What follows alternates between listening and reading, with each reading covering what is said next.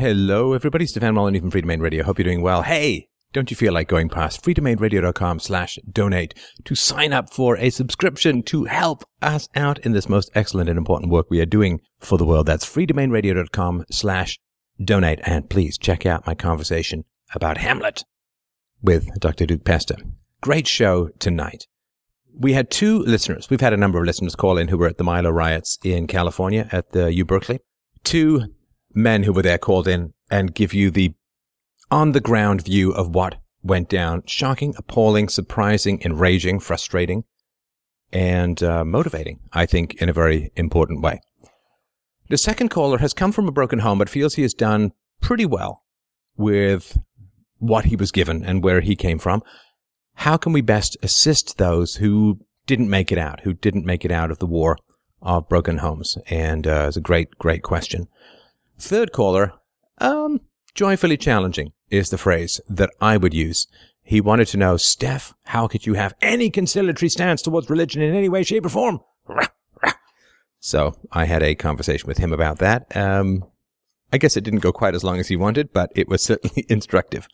Now, the fourth caller told a woman he was Christian when he's not really, and he now wants to know how he could make that better. Now, right before, that was his question, right before he called, he said he had told her. So we talked about what does it mean to be good if you follow the values but don't have the faith? How does that fit into your relationship? So some great questions, great callers. Really appreciate your support. Follow me on Twitter at Stefan Molyneux. Use the affiliate link, fdrurl.com/Amazon. Oh, that's right. I might have remembered, or not remembered to remind you. Yes, I did. freedomainradio.com/donate. I just wanted to say I'm listening. Thank you, everyone, so much for the messages that came pouring in yesterday after I put out my cry de coeur of wondering whether there were more arguments to be made given the feral nature and escalation of the war against free speech that manifested in blocking Milo Yiannopoulos' speech at the Berkeley campus in California. I really, really appreciate and cherish and treasure and love what people had to say, positive and negative. And I'm going to just read a couple of comments that I thought were interesting. Someone said, I regard you as a brilliant and rational man, Stefan. I agree with most of what you say, but not everything. However, besides an occasional difference of opinion, I see your Achilles heel as being your assumption that everyone in the world possesses the rationality, intellect, and conscience to enter into productive, fact-based solutions. Surely you have not led such a sheltered life. Your IQ videos alone put paid to this. We will always need thinkers like yourself. And someone else said, Stefan, if the sword must be drawn, then the job of the philosopher is to remind us why we drew it in the first place. When the need has passed, the sword must be sheathed again, lest a reign of terror ruins what we had fought for. And the number of people who said that they'd never commented before, who were giving me very passionate arguments, were very much appreciated. One person said, Stefan, I always watch YouTube on my TV, not on my computer, meaning that my system won't let me make comments. I just finished your video, and I was compelled by your compelling pained words and expressions to go get my PC and respond. With great emotion and pain in your voice, you said, maybe your job is done and that maybe conversations are over. While I'm rather liberal, not libertarian, I always enjoy your show, and I'm a believer that free speech is crucial. Malcolm X once stated that it would either be the ballot or the bullet. To me, words, speeches, books, talks, videos are how we as a society vote on who we are and where we are going. Please keep up the good work. Even if the battle is to be lost, and I do not believe even then it will long stay lost, why not go down fighting for righteousness? Be encouraged, my friend. Please keep it up. Someone else said, a student said to his master, you teach me fighting, but you talk about peace. How do you reconcile the two? The master replied, it is better to be a warrior in a garden than to be a gardener in a war.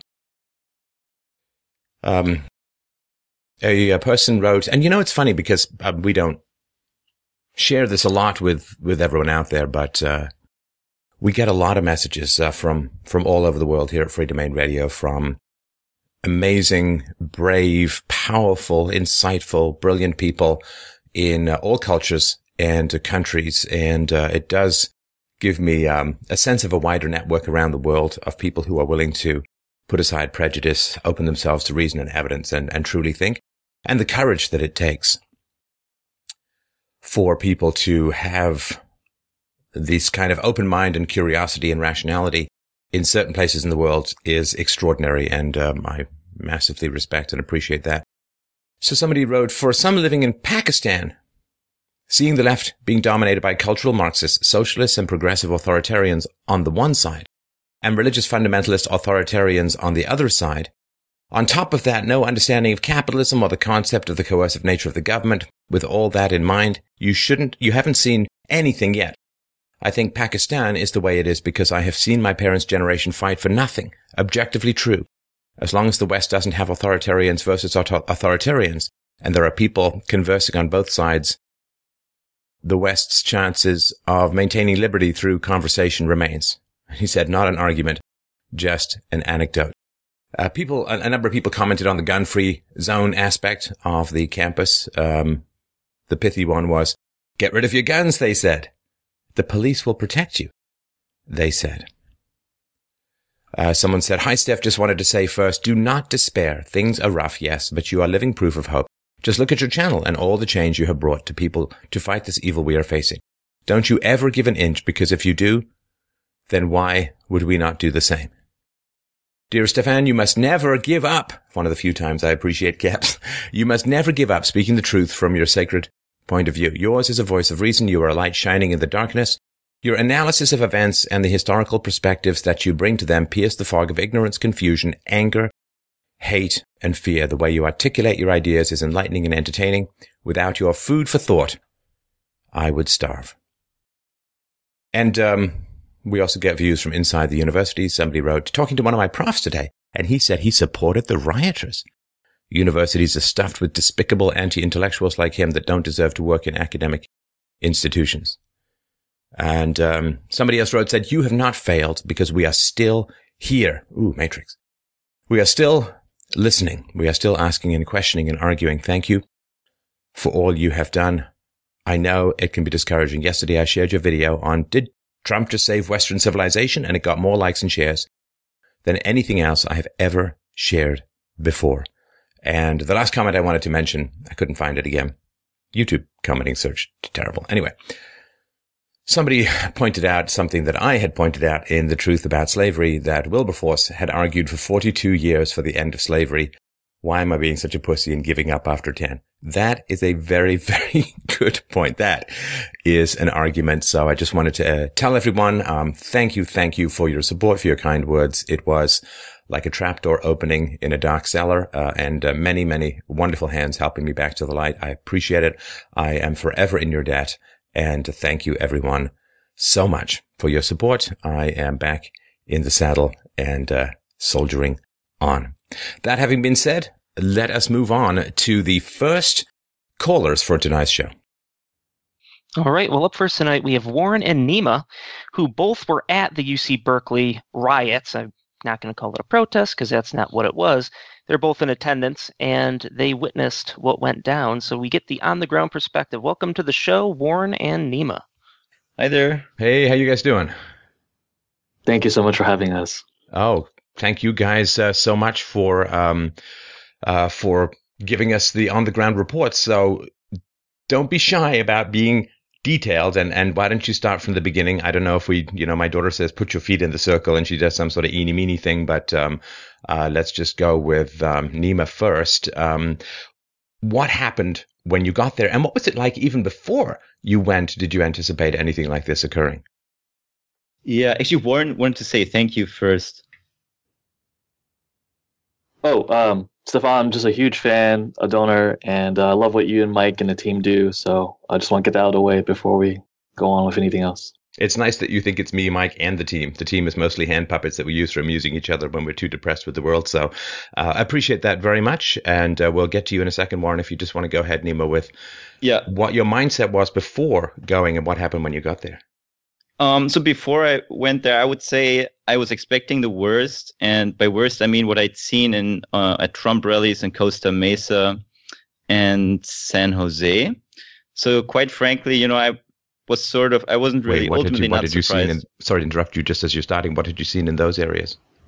Well, I saw people getting beaten bloody with sticks and rocks and eggs thrown at women, people chased through the streets, people doing donuts with their car through crowds, totally dangerous things. I don't know if you remember or seen those clips from back then. So I sort of was expecting that, and I would say it wasn't the worst I expected, but it got really bad. If you want, I can just go through the notes I took of what I saw. Well, just give me your, what was it like? What time did you arrive there, and what happened before the rioting began? So I only arrived around 6:30, I would say, which is around when the fire started. And that's also the time when it got really tense and really violent. Sorry, your question was when I arrived there. So, yeah, sorry. just keep going on with the story. Okay. I'm going to interrupt as little as possible, so go ahead. Okay. So at one point, I suspect the explosion that sparked the fire occurred. Masses of people ran very fast toward me, so that people were running for cover to the sides, but then people slowed down, I guess. The fire was burning as I walked closer to the ballroom. I tried to find a way to get into the ticket area. I saw rocks being thrown at smashed windows, so I backed off that area close to the entrance again. I was also trying to find a Facebook friend, but couldn't, and his phone was dying. At one point, I heard another explosion, or at least it sounded like an explosion. Honestly, I didn't know what it was. I saw people around me, mostly students and bystanders, laughing, giggling, cheering, filming.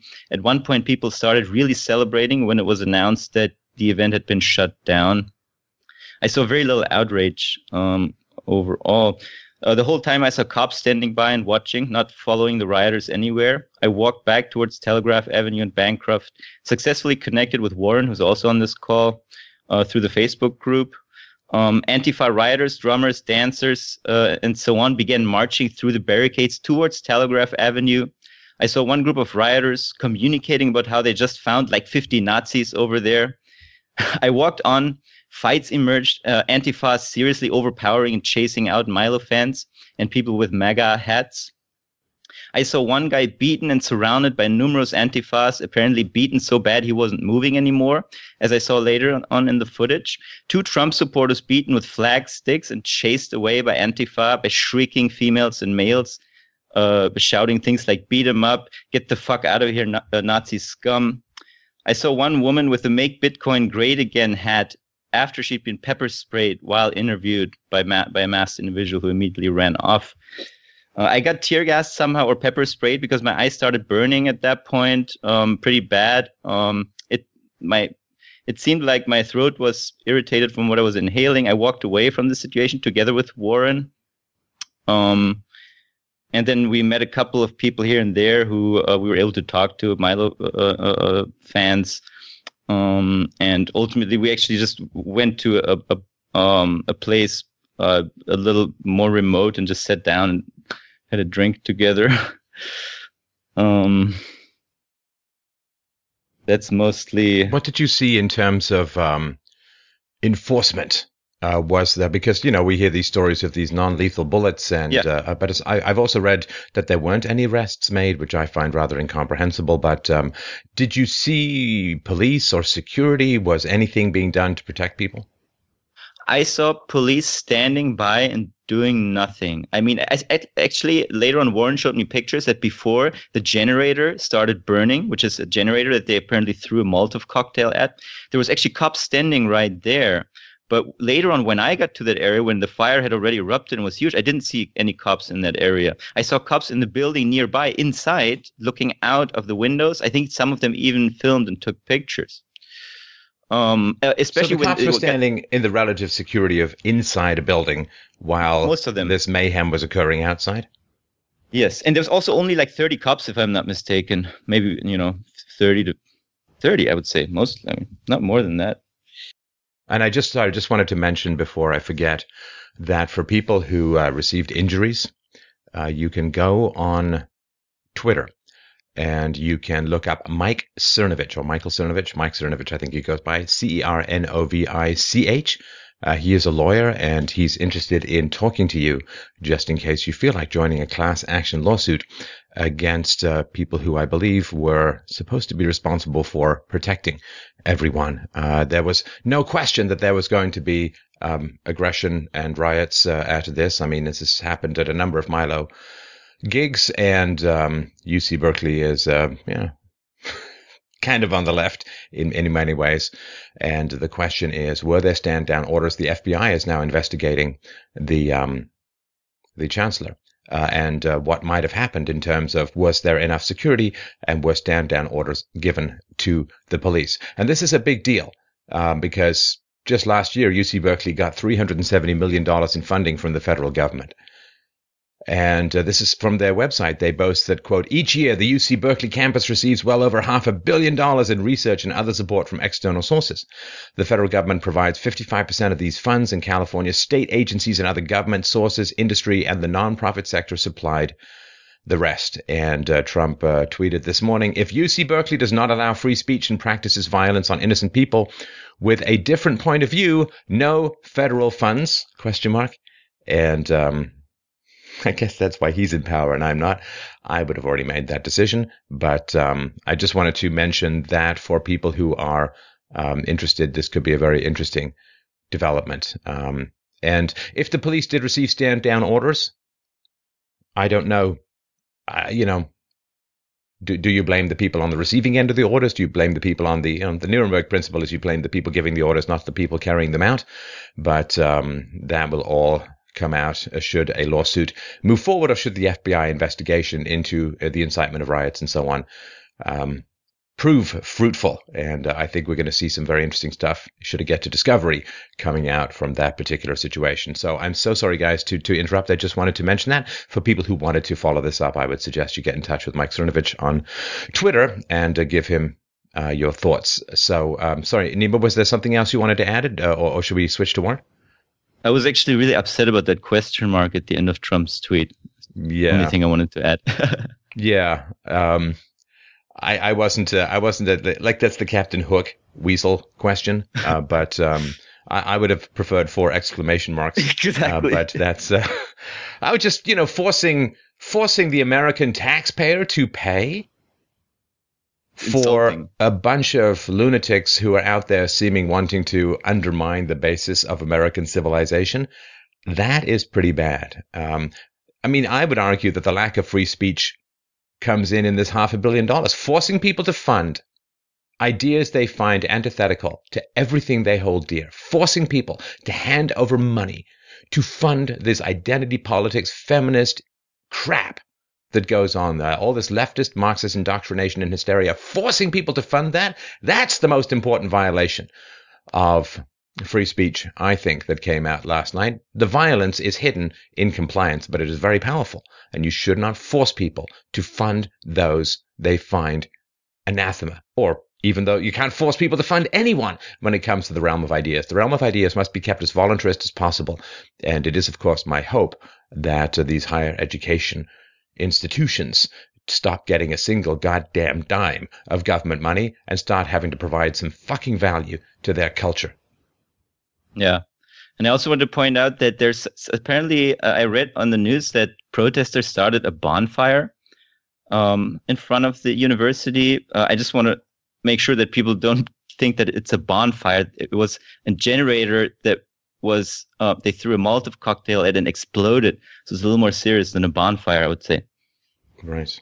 Yeah, and they dragged down a light pole and scrawled Milo on it, which I think is inappropriate. Milo likes dark pole, but that is, there was some very dangerous stuff going on. I mean, you start messing around with fire and generators. It seems to me you could either get some significant explosion or some cuts in power, which could be quite catastrophic for certain people. And there's one guy, I'm not sure, I've been trying to find news about it, but I wonder if he's alive, honestly, because he wasn't moving anymore on the street. And I've only seen people speculate over whether he's alive or dead. We actually, when I cut the video last night, the source was that there was speculation that he had died. I did include that in the video. I cut it out because we couldn't get confirmation and I didn't want to put out anything so inflammatory, if in the absence of any proof. I haven't heard anything about it today. I think if he had died, that would be another Rubicon and sooner or later it's going to happen. I mean, you keep throwing things and smashing people with flagpoles. You keep setting fire to things. You keep throwing Molotov cocktails at generators. You keep blocking traffic. People keep driving through people. You drag people out of cars and beat them. Someone's going to die. I mean, this is not even a matter of if, but when. And, maybe the administration is waiting for that to occur before a crackdown happens. I don't know, but it seems to me, I mean, you guys were there. I wasn't, but looking at the footage, it's like, okay, just count down to death. Yeah, I'm just waiting for Sessions. But that was all I had to say, I guess. I guess Warren can. Yeah, Warren, what was your what were your thoughts about going? What did you expect? What did you anticipate? What did you prepare for him? Then what happened? Yeah, so I've actually been paying attention to this for quite some time, and I was really excited at the start of the tour because on the original lineup there was Stanford, there was Berkeley, there was Stanford University, there was Santa Clara University where I went to school. And a couple months went by, and I checked the roster again, and Santa Clara got canceled. I emailed folks trying to get answers on why that happened, and I never got an answer. Stanford's usually, event, as far as I understand it, it's because there were security costs or requirements that exceeded what was feasible. Correct. And so Milo disclosed that and also said like a private donor stepped in at Berkeley to cover the $6,500 that was slapped right before his event started. So, it's just unfortunate that in the Bay Area, this battleground was not allowed to happen and this discourse was not allowed. So I've grown up in the Bay Area my whole life, and you're just simply not allowed to be pro-Trump in this last election. For example, I actually have a Trump sweater, and I never wear it outside the house or at the gun range because it's just not safe. And I work in downtown San Francisco. If I took the train into the city, I would just not make it. I would just end up as a bloody pulp.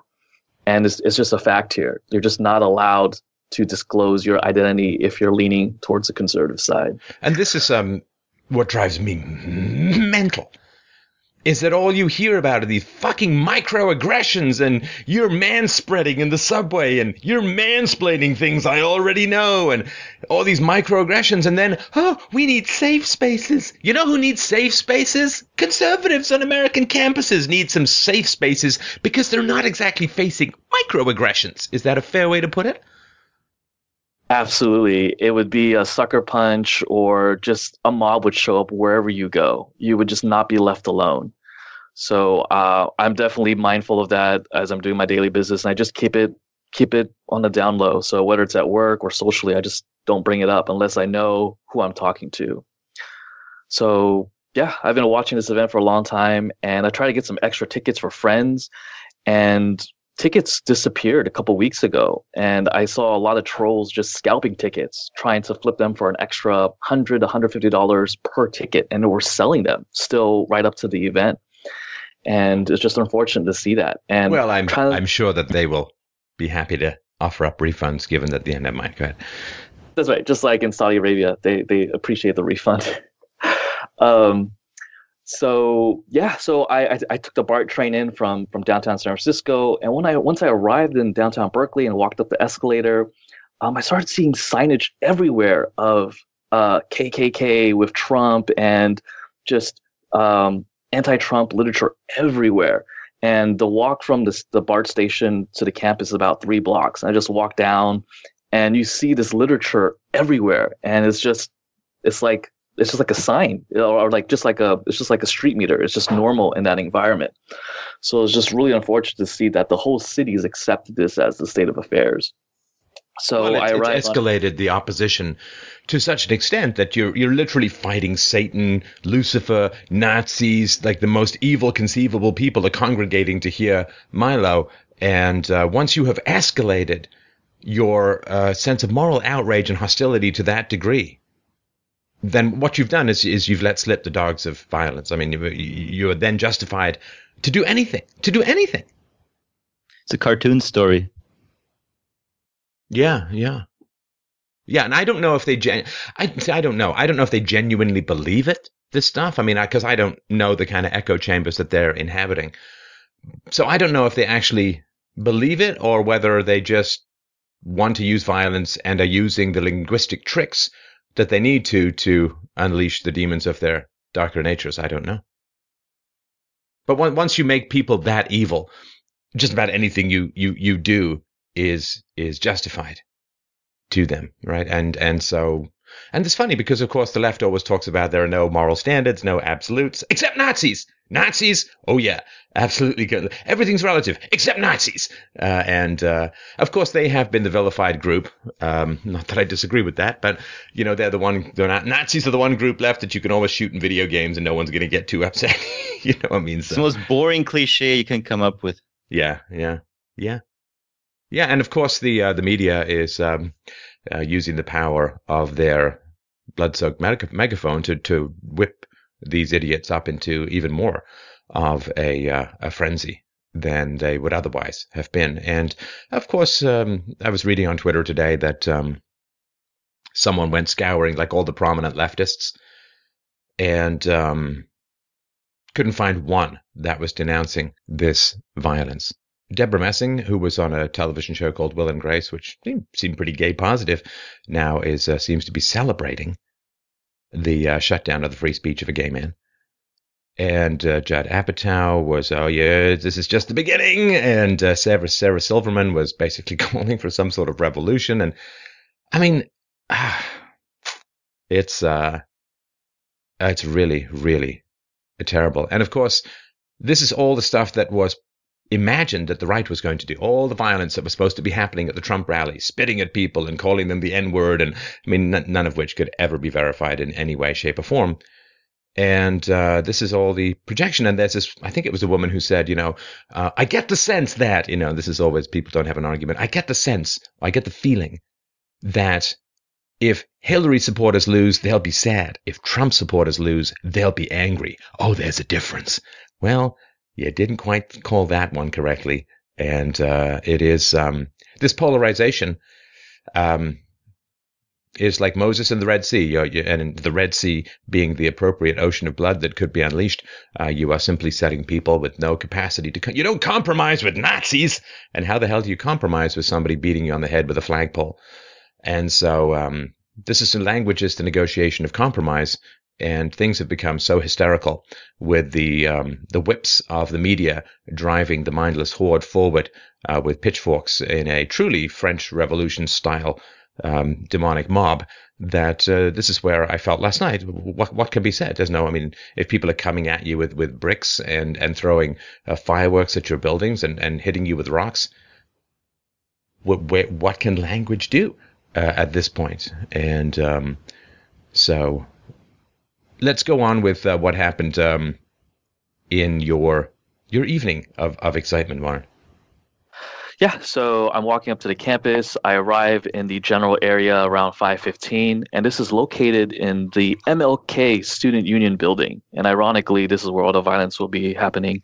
And the actual event will be held on the ballroom on the second floor. And there's actually two levels. There's an upper level with the main entrance, and there's a lower level with two smaller entrances. And the barricades were only on the upper level. And there was about one police officer every 20 feet or so, and there's more police officers inside in riot gear, and there's definitely no more than 30 or 40 officers total. And then in terms of other hired security, there's about maybe 10 to 15 folks in kind of like rain gear that were hired, kind of just whatever contractors probably from that whatever $6,500 security fee. So those folks are kind of spread out inside the building, and it's all glass and you can see through inside. So about 5:30, I'm just walking around, taking everything in, and you can kind of see that more of the folks are gathering on the upper level. And there's a lot of weird signs. Karl Marx is quoted, anti-fascist signs. There's a couple of German signs that Nima mentioned later, and it just seemed a little bit too organized. You can clearly see where like there's the attitude of the students, and they're just kind of like really confused and kind of just watching, and they have backpacks on. And then there's a formal agitator, and they're all masked. They have hats on, and they have gas masks. They're all dressed in black. They have like bags of just stuff, and they're they seem really well equipped. Paintballs, Molotov cocktails, flagpoles. They have weapons that they're trained with, really well trained and prepared for the whole thing. Right. So you can definitely see the difference between a casual, just innocent bystander or a student, and then the formally organized agitator. And then sort of behind this area on the upper level is another hall. It's a sprawl hall. And it has the architecture of like Greek columns, sort of like at the White House. And those are lit up with like rainbowed colors. And I think people forget that Milo is gay himself and is obviously supportive. And then the actual club that was hosting this event is the Republican Club of UC Berkeley. And I got to give them a lot of credit for having the balls to do this and just put this on. And you could kind of see that they were behind the barricade, and there's just young students in kind of like ill-fitting suits. And they're kind of lost and just looking for their friends and fellow attendees. And then the crowd around like 5:30, 5:45 was starting to shout them down because they were just letting their fellow club members in to get a seat. And they actually retreated back inside the building, and then we're just waiting inside or going on the second floor, which overlooks the whole area. And then as for myself, I'm trying to figure out, everyone seems like they're here protesting or just watching, and I couldn't really figure out who is an actual fellow attendee. And it was really a guessing game. So I was checking the Facebook event page to trying to see folks, and I saw there was a lot of like posts happening on the event page, or they were just trolls shouting down people. So it was almost like we had moles everywhere, and you weren't really sure if you were actually talking to a Milo supporter or someone who was just looking for an excuse to kick your ass. So I just kept walking around. I didn't see a lot of Trump gear. You know, there's no shirts from InfoWars, and it's just everyone's really discreet, or a student or an agitator. And then about 5:45, the chants kept getting louder and louder. And I started counting how many different chants there were. And there were like 6 to 8 different chants. And these aren't just Did you hear what they were? Yeah, I actually recorded a couple of them, and I can send that to you afterwards. And there's a bunch of them on YouTube. And they're not just simple 1 or 2 liners. They're like, they have their own, I guess, verses, verse 1, verse 2. They almost tell a story of violence. It's like this demonic choir that has been practicing for weeks, right? Right. And I'm just standing there, and I'm a fairly obvious guy. I'm like 6'3", Asian American dude. And I'm just watching these like 50 to 80 people just start chanting. And I'm trying to record them. And they're all masked. They have bandanas on. They have their megaphones. Where's that? This is library guy when you need him. But anyway, go on. I love that video. Yeah, isn't that was just one of the most jaw-dropping things I've ever seen on the internet. But go ahead. So they're on their megaphones and they're screaming into it, trying to rile up everybody.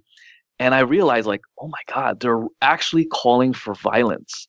And I'm in just a black jacket, gray sweater. I'm really discreet and trying to fit in. And obviously, I'm not chanting. Obviously, I don't have a flag or a resist ribbon or a handout or something in my hands.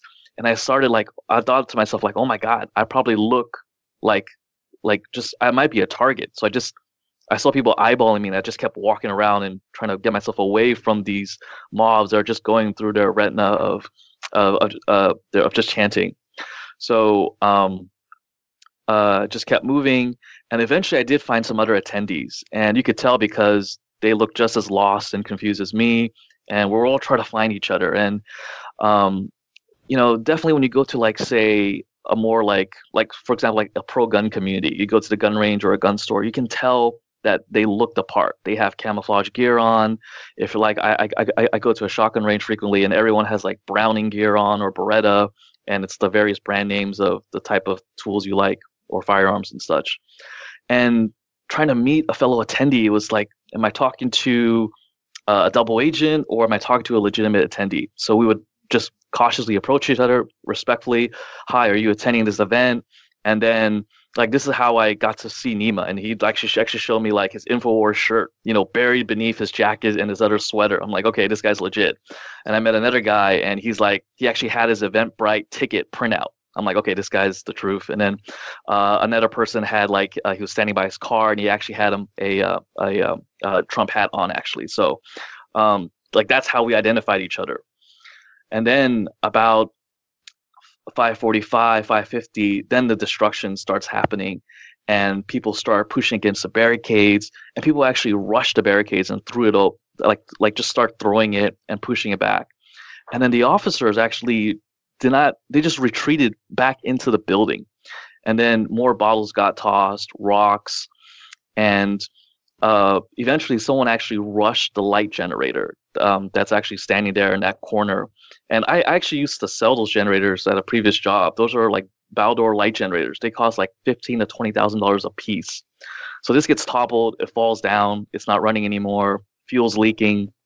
Someone runs up and spray paints no Milo on it with the cross and stuff. And so the fuel from the light generator was leaking on the ground?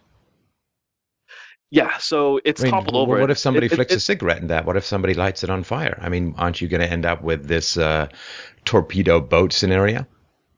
Right. You would think someone has like a fire extinguisher just to spray it, because that unit has to stay upright. There's a lot of mechanics behind it, from cooling to just it has its own engine inside to power it, and you just need to keep it upright.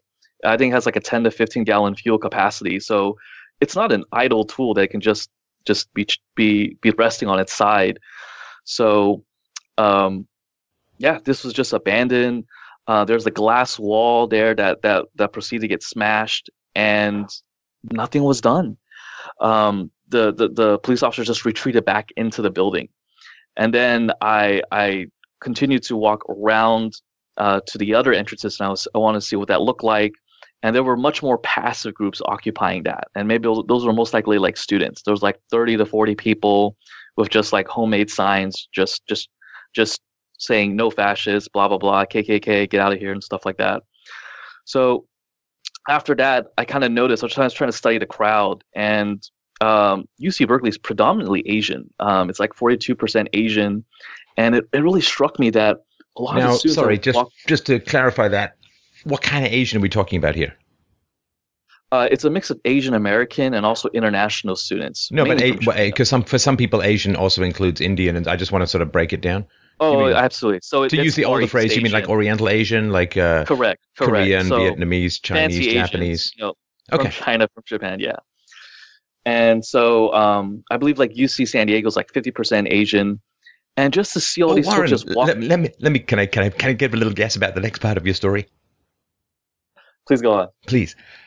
Can I guess that the proportion of people rioting, the proportion of them who were Asian, was slightly less than the proportion of Asians at the university? Am I correct? You're just right on that. You're hitting. It's almost like I know something about IQ now, isn't it? Anyway, go on. Right. So the propensity for crime is just lower with Asian Americans, blah, blah, blah. So yeah, that definitely was the case. And for the students that did stop by just to take some video feeds, just take some pictures, it was really entertaining to them. They were just giggling. Nima remarked, he got really upset about this too. It was just theatrics to them.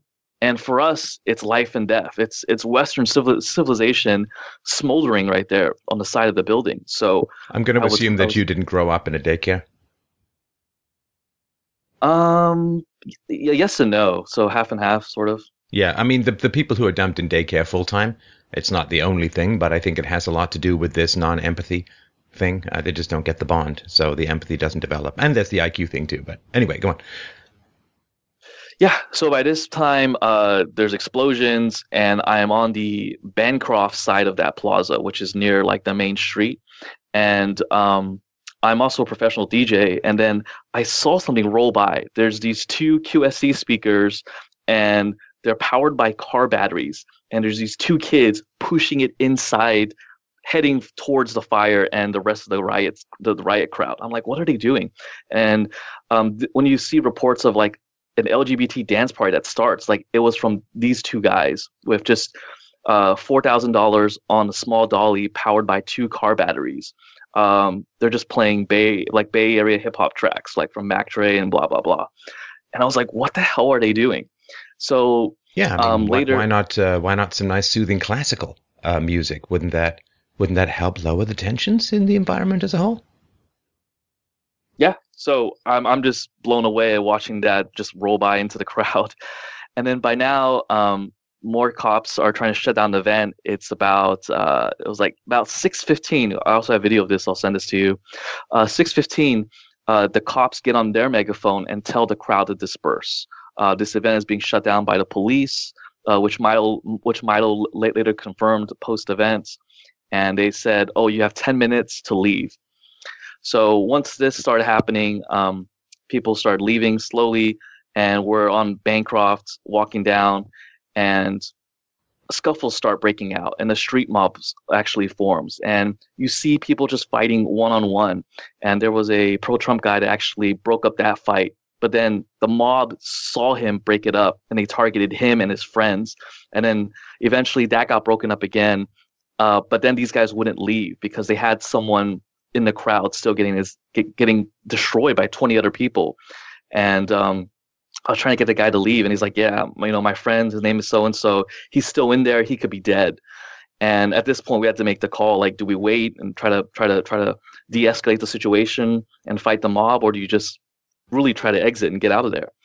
And it just seemed like there was no way that you could engage this mob. They were armed with now sticks, and they were using their flags and banners to beat people. There's just no way that you could do anything anymore.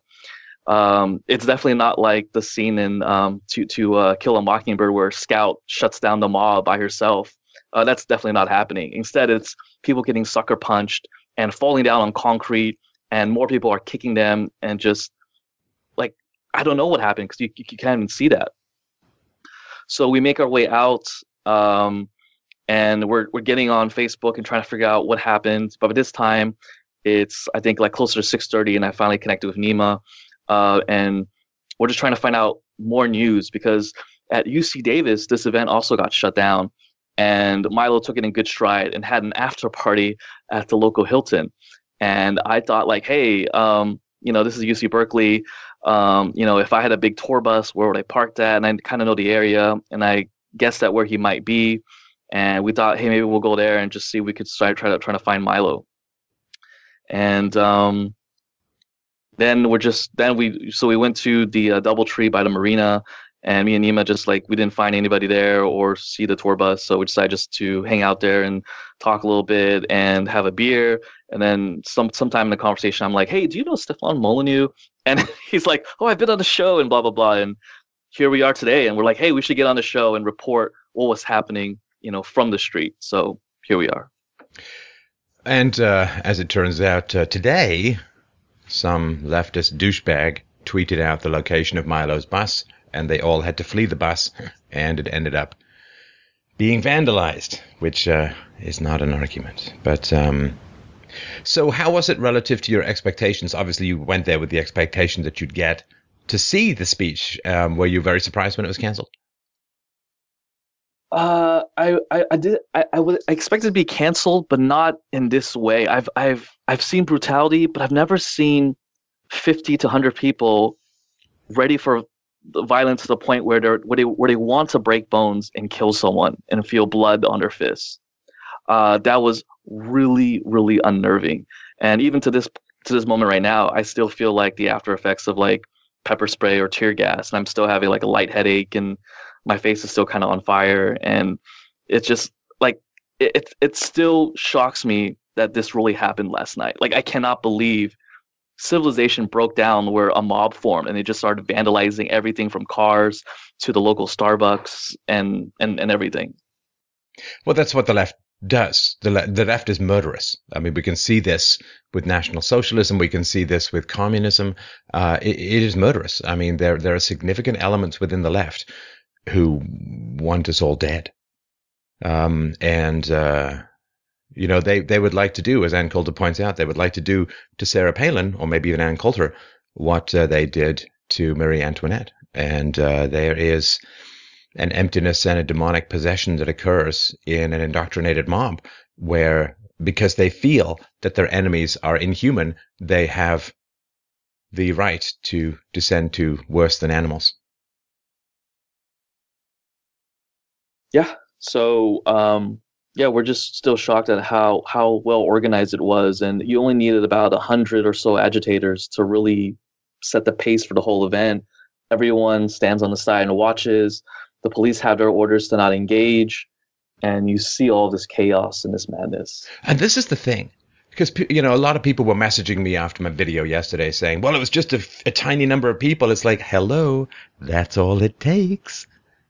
What was the population of people who wanted to overthrow the Romanovs in 1917 in Russia? What proportion of the population were the communist cadres under Lenin? 0.00001%?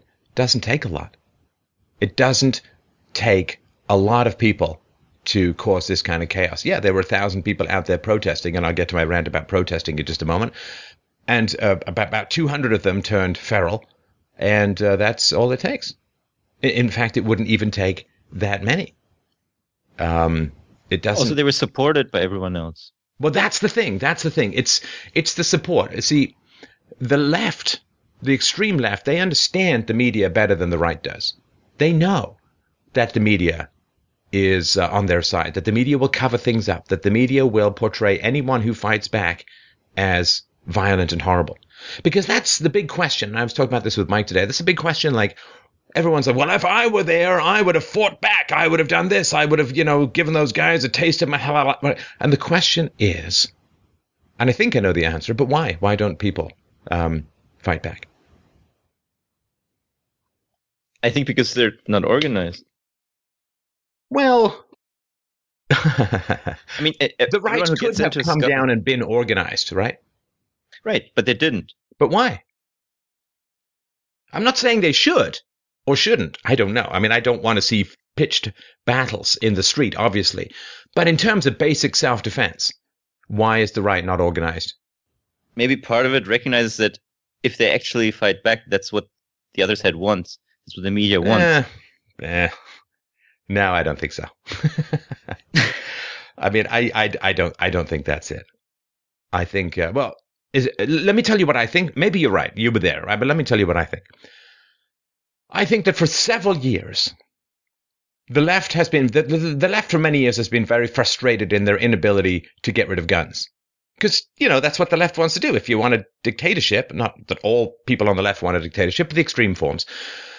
Well, you don't want people having guns. The first thing that wannabe dictators do is pass gun control. Now, they've not been able to do that. So what have they been trying to do through the media? What they've been trying to do, I believe, is they've been trying to disable the Second Amendment by making self-defense a suicidal social action. It started with Zimmerman, and before that as well, but it started with Zimmerman, who used self-defense, according to the courts, used self-defense against Trayvon Martin. His life was destroyed anyway. He was slandered, he was lied about, they manipulated, they escalated, and so on. Darren Wilson, attacked by Michael Brown. Exonerated, but he has to quit the police force, and he's got to look over his shoulder for the rest of his natural life, and where the hell is he going to get a job, and how's he going to support his family? And he faced investigations and trials and charges, and well, it didn't go as far, but he was investigated for civil rights violations. And so what happens? This is occurring over and over and over again. The people who use force in the defense against a protected class, and the protected class is people on the left. It's not gays, because Milo's gay. So they're trying to repeal the Second Amendment through making self-defense on the right such a catastrophic event that people would rather just get beaten up than defend themselves, especially because everyone's got video cameras and cell phones and so on. So someone's going to be attacked and they're going to fight back. And I think everyone knows deep down the most likely outcome is someone's going to catch it on film. And just like the Rodney King incident, which was selectively edited to make the police look insane and resulted in massive riots in Los Angeles and other places, $1.5 billion worth of damage, or $1 billion worth of damage done, deaths and maimings and so on, that the media is going to get a hold of the footage of you with a MAGA hat on, defending yourself against the initiation of force. They're going to selectively edit it and make you look like the crazed Nazi, and then your face is going to be all over the newspapers. And it's going to be all over the blogs, and you're going to be targeted, you're going to be marked, there are going to be investigations. And even if the best outcome happens and you're found perfectly innocent, welcome to the rest of your life with everyone knowing who you are and thinking that you were just unjustly let go by Trump's administration because you were wearing a MAGA hat, but they're going to make it right. They're going to get even with you. If it's the last thing they do, welcome to the rest of your life. They have rendered self-defense inoperable by creating all of these hysterical baiting narratives that portray people who are defending themselves against violence as the initiators, the aggressors, the racists, the whoever, right? They turn their lives into conflagrations of ostracism and hate and slander because they're exercising the right of self-defense. They need to disarm the right. Now, they can't take away their guns, but they can take away their right of self-defense. And they've been working on that for years. And they've been disarming the cops through the Ferguson effect, right? The cops now are hesitant, right? That we saw this footage a year or two ago of, I think it was a detective being beaten up by a black suspect. And he's like, yeah, go ahead, beat me up. I'm not going to fight back because I know what happens if I do. So I think that they're attempting to disable the capacity of the right to defend themselves. They can't take their guns, but they can make it easier to get beaten up than defend yourself because everyone, I think, knows what the media would do and what kind of narrative they would paint, even if they didn't have footage, or maybe even especially if they didn't have footage on who you were and what you were doing. Innocent protester out peacefully demonstrating against Trump is viciously set upon by right? Right. Yeah, I think that analysis as a California gun owner is spot on. We've lost the will to defend ourselves because we know the it's a cost benefit. It's not a will. It's a cost benefit. You know, there used to be an old saying, better to be judged by 12 than carried by 6.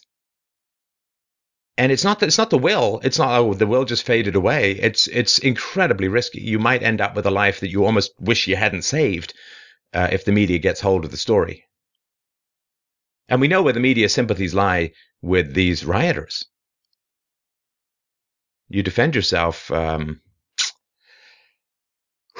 you are in for a world of hurt, I would believe. And I think because it has to be. There are a lot of people who are well trained. They go to gyms, and they know martial arts. But I don't see anyone defending themselves. And I think it's because of this. Again, I wasn't there, but that's my thought. Yeah. Pretty traumatizing. Now, what's the fallout been? What's it been like there? Now that it's Friday, this happened last night. What is it like the day since? What have you guys been up to, other than Vizining yourself like crazy? It's really bizarre. It's like you have to go back into the Matrix after you just got out and witnessed all of this, and it's very casual. I shared this on social myself, and I got maybe 3 friends interested. No one really cares. It's True. Not a big deal. Same here, yeah. I mean, that's what's most upsetting of all of it, I think. First of all, the giggling and the cheering from everyone at Berkeley who was bystanders, or majority of them at least.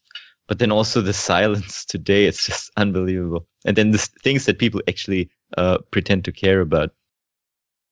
Now, silence from who?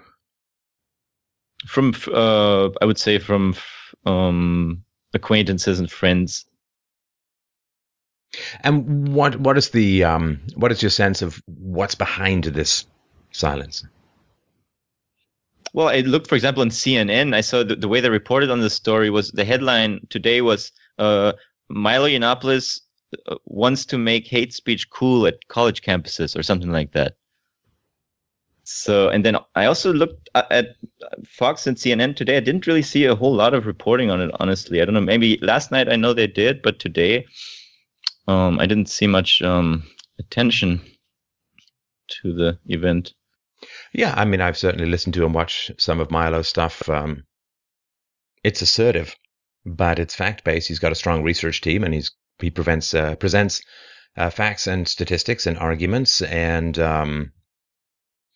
this phrase hate speech, I mean, I don't want to go off on a whole rant, but this phrase hate speech, it's not an argument, and it's not engaging people in the realm of ideas. It's just attempting to cloak them in a negative pejorative, so that people think, oh, well, he's just a hateful person and blah, blah, blah. He's upsetting people. And it's a way of blaming the victim, right? It's a way of blaming them. It's like calling a short skirt rape speech. It's like, no, it's just, It's just a way of making someone sound hateful so that nobody has sympathy for them and has sympathy for the rioters. Yeah, it's almost like a setup, isn't it? From people from above to brand someone something that, people then just go and beat everybody up over. Well, this is how stupid everyone's getting. He's a white supremacist, which he's not. He's a white ethno-state, which he's not. He's hate speech, which he doesn't. I mean, he's a Nazi. Any intelligent person, Jew. The moment that you hear this, big fusillade cannon face of ridiculous pejoratives aimed at someone, the first thing you'll say is, well, why aren't you telling me what he's saying that is so objectionable?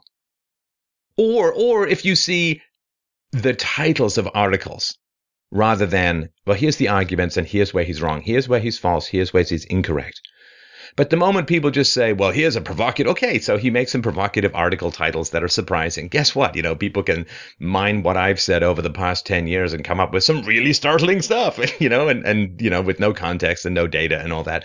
But any intelligent person, and I don't mean even super smart, just like basic common sense, the moment that someone is presented to you as just bad, terrible, but there's no content provided,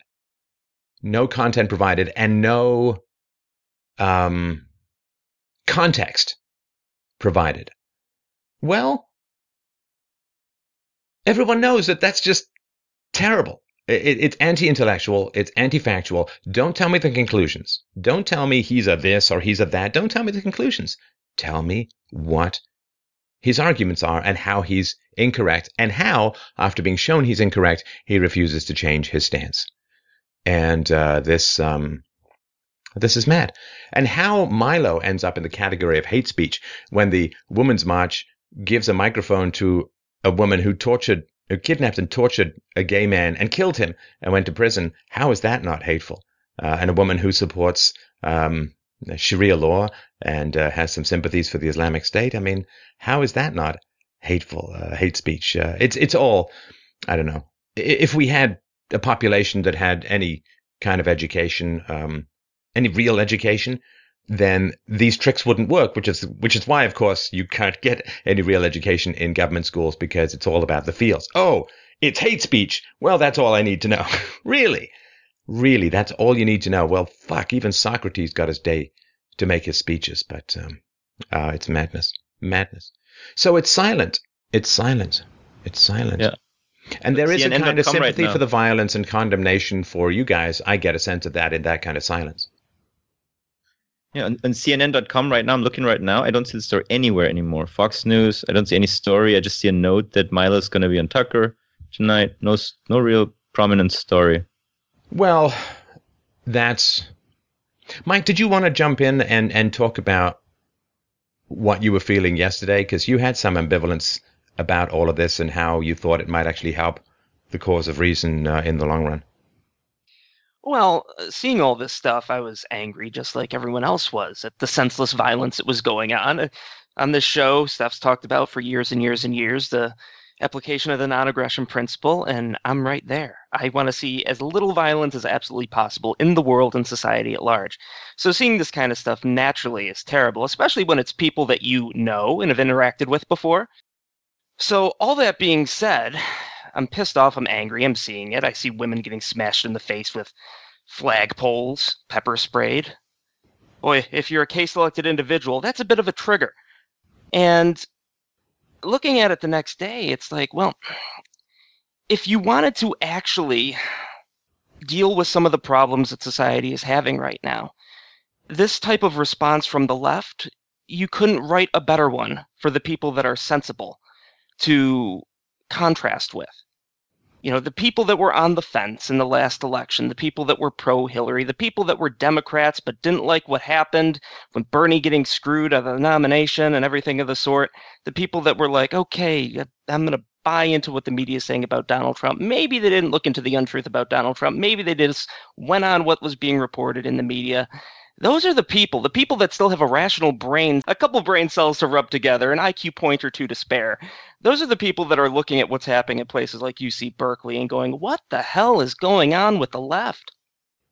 What the hell is going on with my party? What the hell is going on with the mainstream media, which seemed to be very upset when Donald Trump once said, back in the good old days, you know what we do to those kind of people when you had a protester that was getting rough and violent at the event. They were all over Donald Trump for that, and we had to hear about it nonstop over the course of the last, it was over a year we had to hear about that. He said it once. Okay, well, look at this. Look at all these leftists, all these big Hollywood figures that are, good God, Sarah Silverman calling for revolution. The response, the contradictions, the hypocrisy, the violence. There's not a lot of reasonable people in the world that want to be associated with this. So this kind of stuff happening and being put on blast, top story in the world, last night, I think it does a whole lot to help the cause of the people that actually want to have a conversation. It does a lot to help the cause of the people that want to have a discussion about the problems in society. It does a lot to help the cause of the people that are against violence in all forms.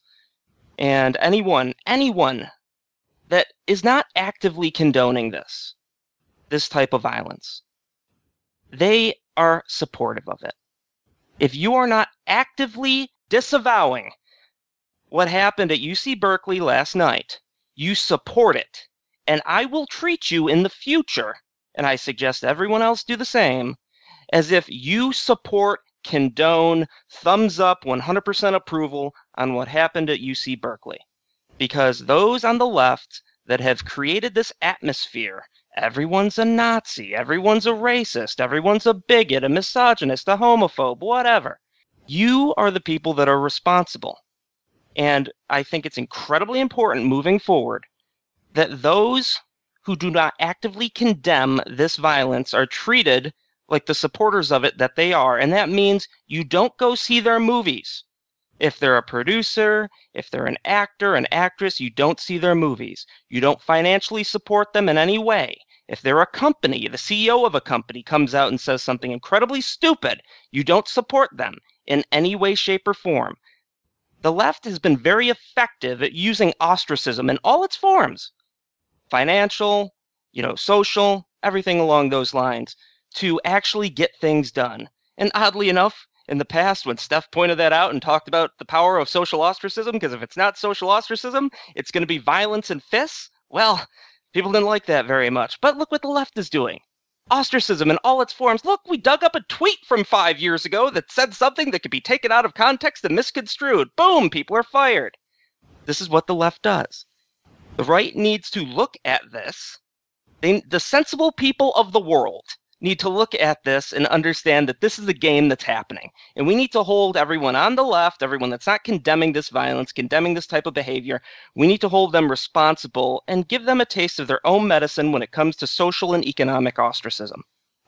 Because if we don't do that, if it's not something that can be solved through peaceful non-association, if it's not something that can be solved through arguments, if it's not something that can be solved through discussions, it's going to escalate to the point of violence, and I don't want that.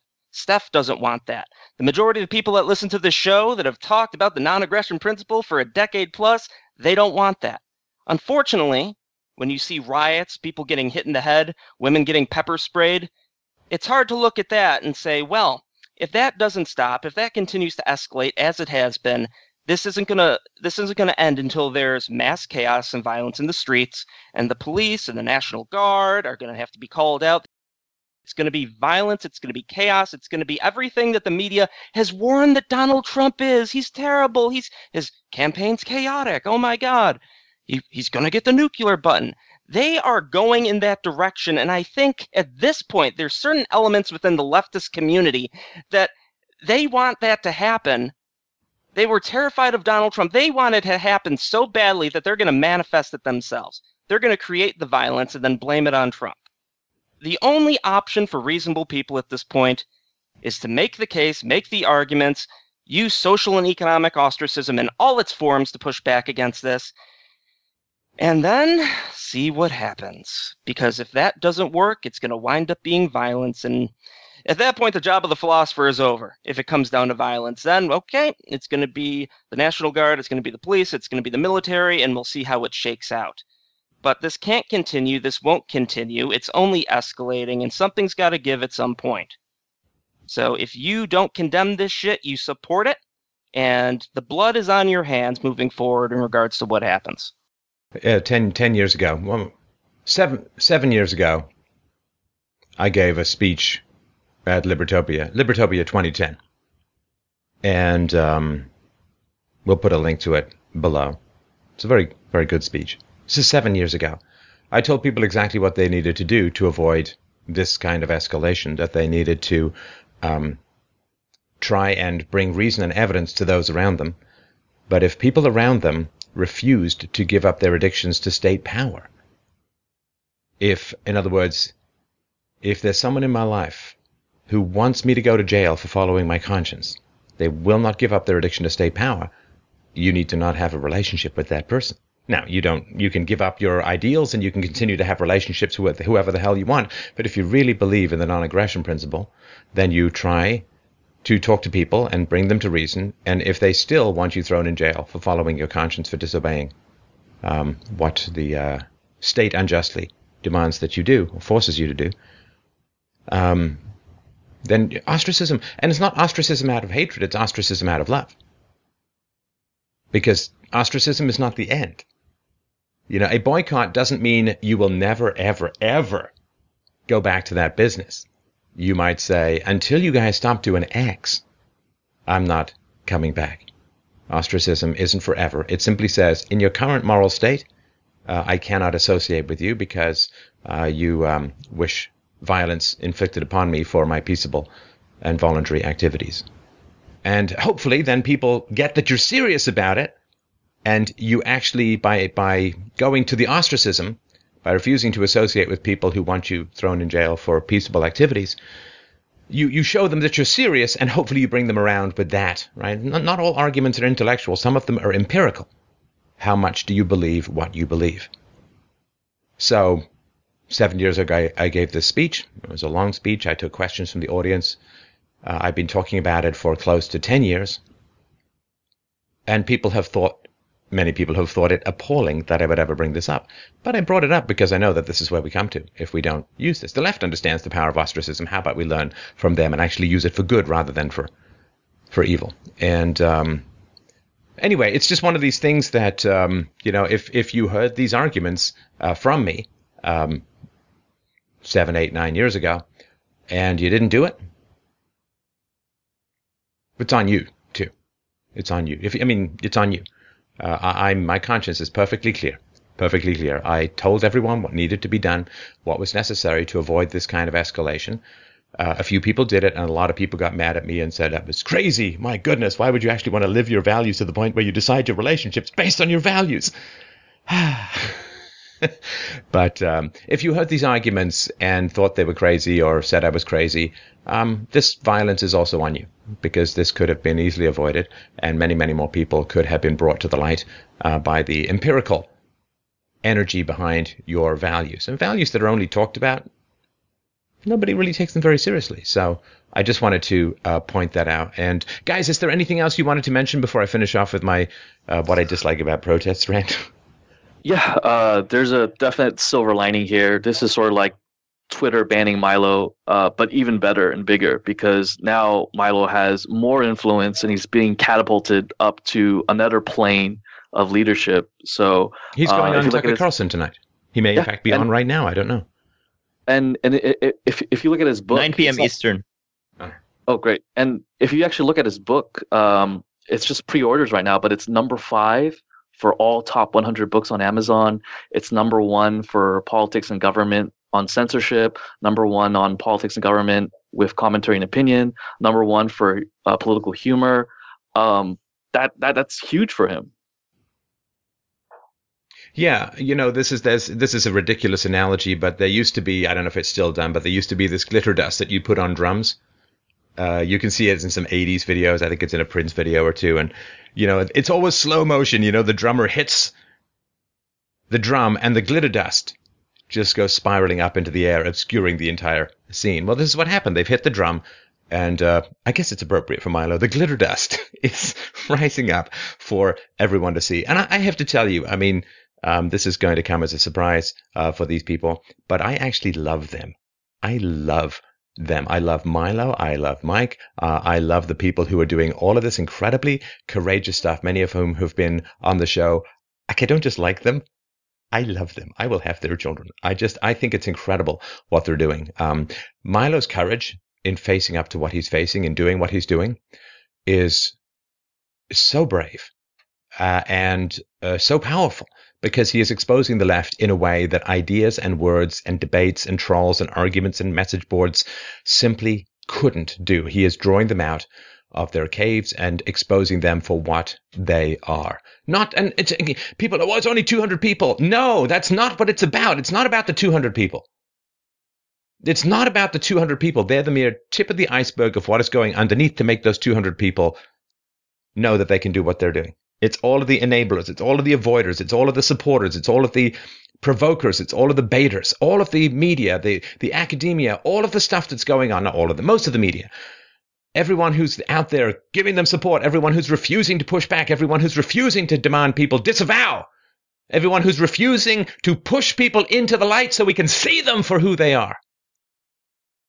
And what a lot of people I enormously love are doing are shining a light on some very, very dark places in the world that were tunneling under us and taking us down. And I love, respect, and admire these people for what they're doing more than I can possibly express. So, let me just do a tiny bit on protests. Yeah, you got a right to protest. And you should protest if you really, really feel it's important. And this is not all protests, but it's most of the protests I've ever seen in my life. And by protests, I don't mean you gather with some signs to hear some speeches. That's fine. Go hear some speeches. Those are at least are arguments and so on. But what I'm talking about is when you get that tinny-ass megaphone and you're blaring some stupid shit, whether it's in a library or not, you're just 2, 4, 6, 8, ho, ho, ho. Who got the power? We got the power. Who fight the power? We fight. Oh, come on. Come on. This is idiotic. It's retarded and it's embarrassing. Protests are not an argument. Chants are not an argument. Signs, in general, are not an argument. And getting together and mouthing idiotic, empty-headed pseudo-monk slogans is not an argument. Protests are idiotic for the most part. So if someone's coming to your town and you don't like what they have to say, I can't believe I actually have to say this. Let me tell you what you need to do if you want to be considered a brain cell and a half by anybody with half a brain. Someone's coming to your town. You don't like what they're saying. Here's what you do. This is going to be a challenge. Go and find the library. You don't have to do it in a library, but I hear ever since that Chinese guy came by, they're pretty quiet. But anyway, go to the library. Find that person's book. It's free. Libraries, magic places. Open their book. And those little squiggles on the page can magically set your brain on fire with new ideas. It's alchemy. It's beautiful. You read what they've written. And a highlighter might be a bit too much. You can probably get free pencils. Around. They may have some at the library. People leave pens behind. Don't mark up or photocopy about it. Don't mark up the library book, but make notes of what the argument is of the person who's coming to town. You don't like what they're saying. And then what you do is, wonderful place called the internet, you can write your rebuttals to what that person is saying, or you can record them on a webcam, on your cell phone. I've done it a whole bunch of times, other articles I disagree with. And you can prove this person wrong. And then what you do is you try and get as many people as possible to read your criticisms of what that person has written or spoken or said. And maybe you'll have to spend a little bit of money. You could maybe promote it with ads or whatever. But it's okay, because you've got to spend gas money to go and protest. You've got to, I guess, first you sniff the fumes of the paint can and then you make your sign so that it's more comprehensible to you. And you might need some throat soothers after you've been chanting stupid shit all day. But what you do is you find a way to rebut the person's arguments and you engage at that level. Going down and virtue signaling your horrified, empty-headed disapproval of what the person's saying is unbelievably ridiculous. It is basically like saying the person inside with the microphone is a warlock who frightens me. Now, I don't know what strange magic they're doing to convince people's minds. It must be a form of mass hypnosis. There must be some Kool-Aid involved. But they're doing something weird to change people's minds. Now, I don't know what it is because it's a weird kind of voodoo magic. But I do know this, that I'm going to stand out here and I'm going to try and disrupt their magic spell. Because I read in the Player's Handbook, inside joke, I read in the Player's Handbook that if you interrupt the spellcaster while in the process of casting a spell, you disrupt the magic. The magic goes away. The spell is broken, and people are no longer hypnotized by the warlock or the witch with their magic words. So I'm going to come out here with my electrical voice amplification box and attempt to disrupt the magic of the spell that they're casting. Protests show you don't have an argument. If you had a good argument and a good way to present it, because, it's important not just to have content, but form. It's important not just to be right, but to be engaging, to be entertaining, to be funny, to be enjoyable, to be witty, to use different voices. And that's what they don't like about Milo. It's not his arguments. His arguments can be fantastic. Some of them original, a lot of them I've heard before. What they don't like about Milo is he has a medium-sized supernova's worth of charisma and some truly, truly astoundingly excellent hair. And they don't like the fact that he's enormously charismatic. They don't like the fact that he's enormously funny. Same thing with Ann Coulter. Incredibly charismatic, Ann Coulter is like jaw-droppingly hilarious in written form, which is not the easiest thing to do. You try writing books about the French Revolution and make them funny. I mean, it's really, I'm in awe. I love Ann Coulter too. But you got to work on charisma, on engagement, on connecting with people, you've got to practice like crazy to become good at communicating in this way. What I do doesn't come out of nowhere. I mean, I was doing it. I was practicing speeches in my spare time for years before I ever pointed a webcam or a microphone at my face. So you are confessing you don't have an argument. You don't understand what an argument is. You don't understand how to analyze an argument and rebut it. And you are just saying you're frightened of classical music, so you're going to fart a lot. I mean, that's really all it comes down to. Not all protests are like that. Anyway, but I just wanted to point that out. The people who are coming out and protesting, it's noise, it's static, it's not an argument, it's not intellectual.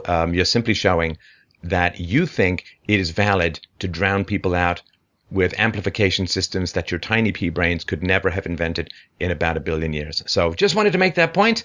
Let's move on to the next caller, guys. Thanks so much for checking out the show, and I really, really appreciate getting the eyes on the ground. For those who don't know Nima, you can search up Econ Junkie. He's got a blog, which is excellent. Warren, do you feel like saying anything you've got on the web, or should we just keep moving?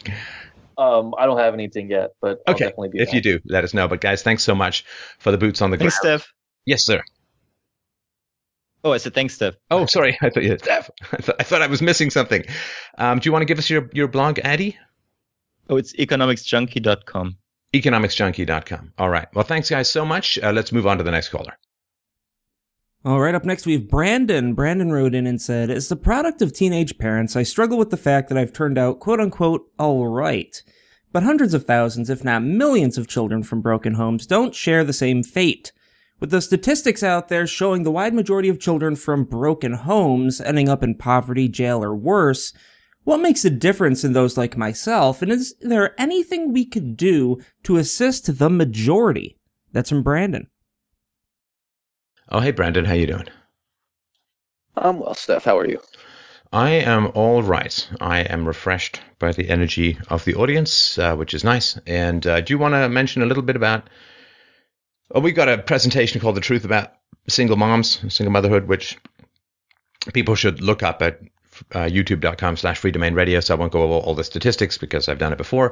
But did you want to mention something about any of the troubles that you had in your own childhood growing up with teenage parents, and you didn't say single mom, but it's not a great indicator either, or the childhoods of your friends where you saw dysfunctions? Absolutely. Actually, a good friend of mine growing up, him and I were in similar situations. I was very fortunate because I had my maternal grandparents pretty much raised me. My paternal grandparents were involved, but my father was off in the military for the first few years of my life. But seeing them every now and again, it's kind of troubling not really knowing my dad up until I was about maybe 6, 7 years old. That was probably the biggest struggle. Yeah. You mentioned it in some of your shows, that you kind of need a father figure as a boy growing up. And try and figure out how to shave in a single mom household. Seriously. I remember there's a Michael Keaton movie from years ago. He's dying and he gives videos to his kid. And one of them is like, here's how you shave. Up and down, not side to side. I actually learned how to shave by looking at an old Life magazine from the 1950s, which had a series like that's how I learned how to shave. My mom couldn't help me. Oh, wow. Luckily, my dad was back before that happened. But yeah, my dad, he came back from the Marines. I think I was about 8 years old when he finally left for good. Do you know why he left? Well, when he got out of the Marines, he left pretty much to be with me. We spoke about it a few times as I got older. His dream growing up was always to be a Marine. That's all he ever wanted to do since he was a child. And by the time I was conceived, he was kind of too far through the process to just quit. So he did his tours. He came back, did 4 years in the reserves so he could be closer to me. And then about when I was 8 years old, I believe he left the reserves, 8 or 9 in there. And he was a pretty big part of my life from there. Do you know why you were conceived if he was just about to head off? Was it an accident or? Yeah, I don't believe it was on purpose. Teenage parents might be an understatement. My dad was 16 going on 17, and my mom was about 15. So, whoa.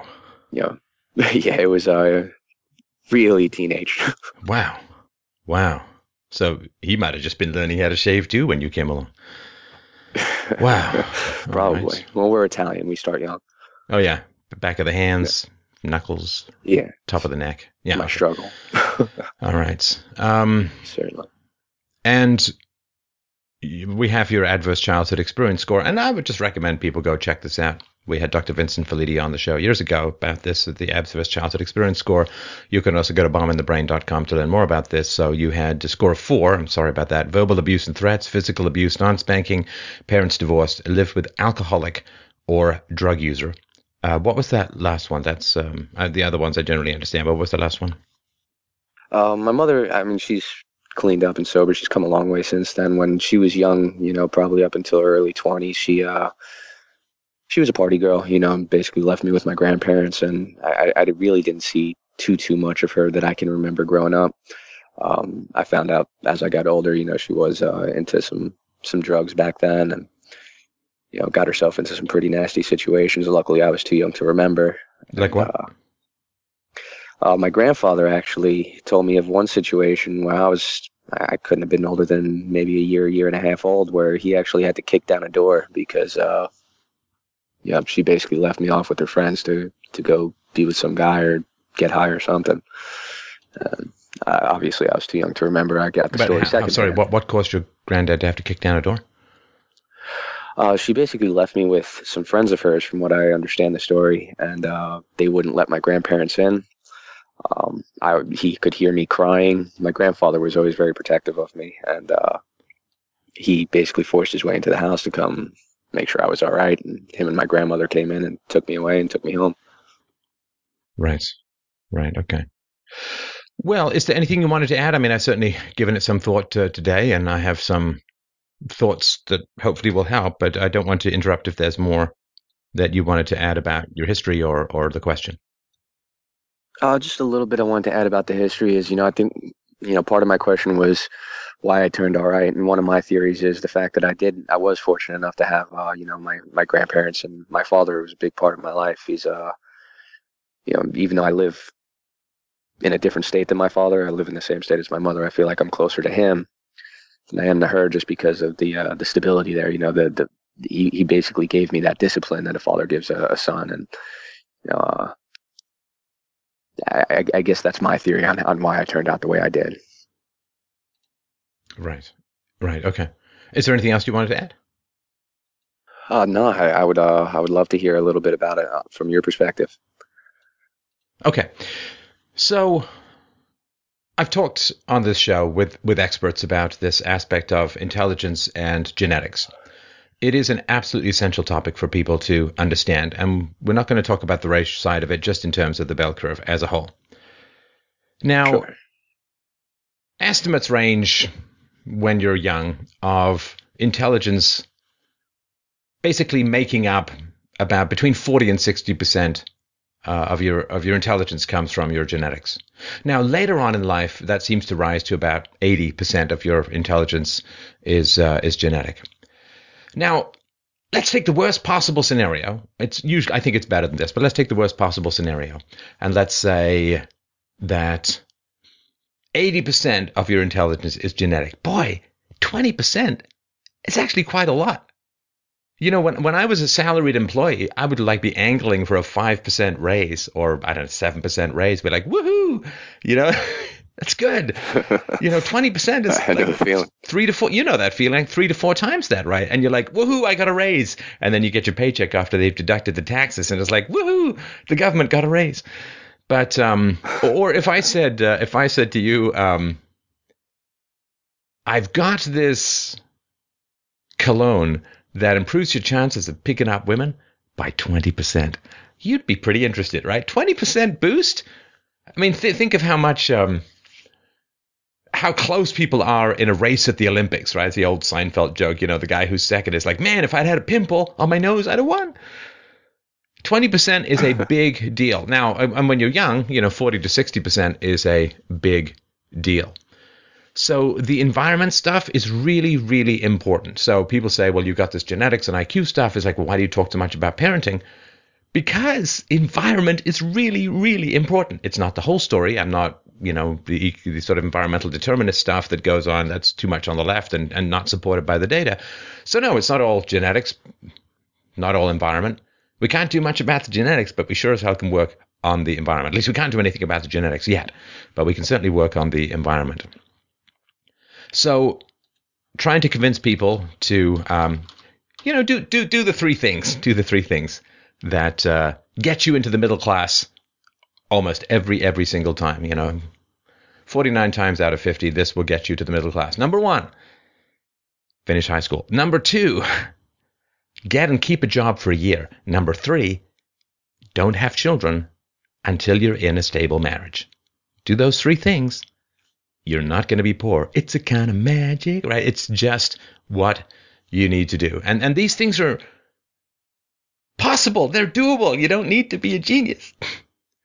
Now, this single motherhood, the teenage motherhood and stuff like that, well, the teenage motherhood is going down in America to some degree. Single motherhood is not.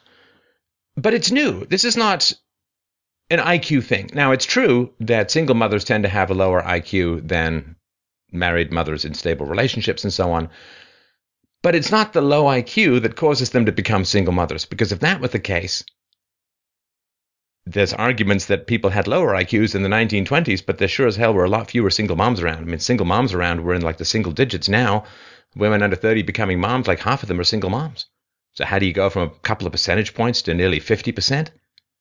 You get a welfare state, right? So this is one of the reasons why I really, really viscerally loathe the welfare state, is that the welfare state provides entirely the wrong cues for the most vulnerable among us. Right? Because what it does is it says, oh, well, okay, so you had kids, fine. Here's a whole bunch of money. Here's free healthcare. Here's free housing. Here's food stamps. Here's, you know, money. Like, it provides entirely the wrong incentives. Now, I knew a guy when I was young, and he wanted to take the summer off, and he'd worked, and he was eligible for unemployment insurance. So he made his application, and, you know, he kind of looked for work, but not really that much. And he basically spent the summer bumming around playing frisbee golf in the park and hacky sack and seeing movies. And he was, and then what he said was, after like 2 or 3 months of this, I remember sitting down with him and having a conversation with him about all this stuff. And he's like, you know, it was good for the summer, but yeah, I can't spend my life doing this. I mean, this is like, and then he ended up becoming pretty successful and doing well, because he's smart enough to realize that this is not, you know, this is not a good path to stay on, right? And I've mentioned this is not a welfare state story, but it's just a cool story that another friend of mine finished his college education, and he'd worked as a bartender, and he'd finished his college education, and he came back, and he didn't really know what he wanted to do and so on. And his, the guy who ran, he was a very charismatic and good looking guy. And the guy who ran the bar called him up and said, man, there's a job here if you want it. Tips are great. Business is booming. You could work here for a couple of years. Maybe you'll end up a part owner. He really wanted him to come back because that guy could pull the chicks like a gravity well. And he was walking over thinking he was going to take this job. And he was like, I don't know there's much of a future here. So he ended up getting a job at an office and went sort of a more, I guess, professional route. Nothing against, bar owners or anything like that. It's just he wanted to do something a bit more intellectual with his life. And this is the problem. I think it's absolutely terrible. The incentives that are out there for single moms and teen moms and so on, it's terrible because they're too young to have kids, and single moms have a bad time of it. Now, if they're smarter, they say, I really got to make sure I don't get pregnant. I've really got to make sure I'm in a stable relationship, because if I have kids without a father around, it's going to be rough. It's going to interfere with my education. It's going to interfere with my career. It's going to lower my sexual market value. Won't be able to get a good man. So the smarter women, they get this stuff and they don't fall into that trap. The less intelligent women, and this, people get crazy with me about intelligence like it's an insult. No. It's caring. It's love. I've seen up close what happens to single moms. I grew up in the matriarchal manners of state-dependent single motherhood. My whole childhood, I saw dozens of families, knew hundreds of families with single moms. It was almost universally a soul-sucking, craptabulous, ghastly fest from hell.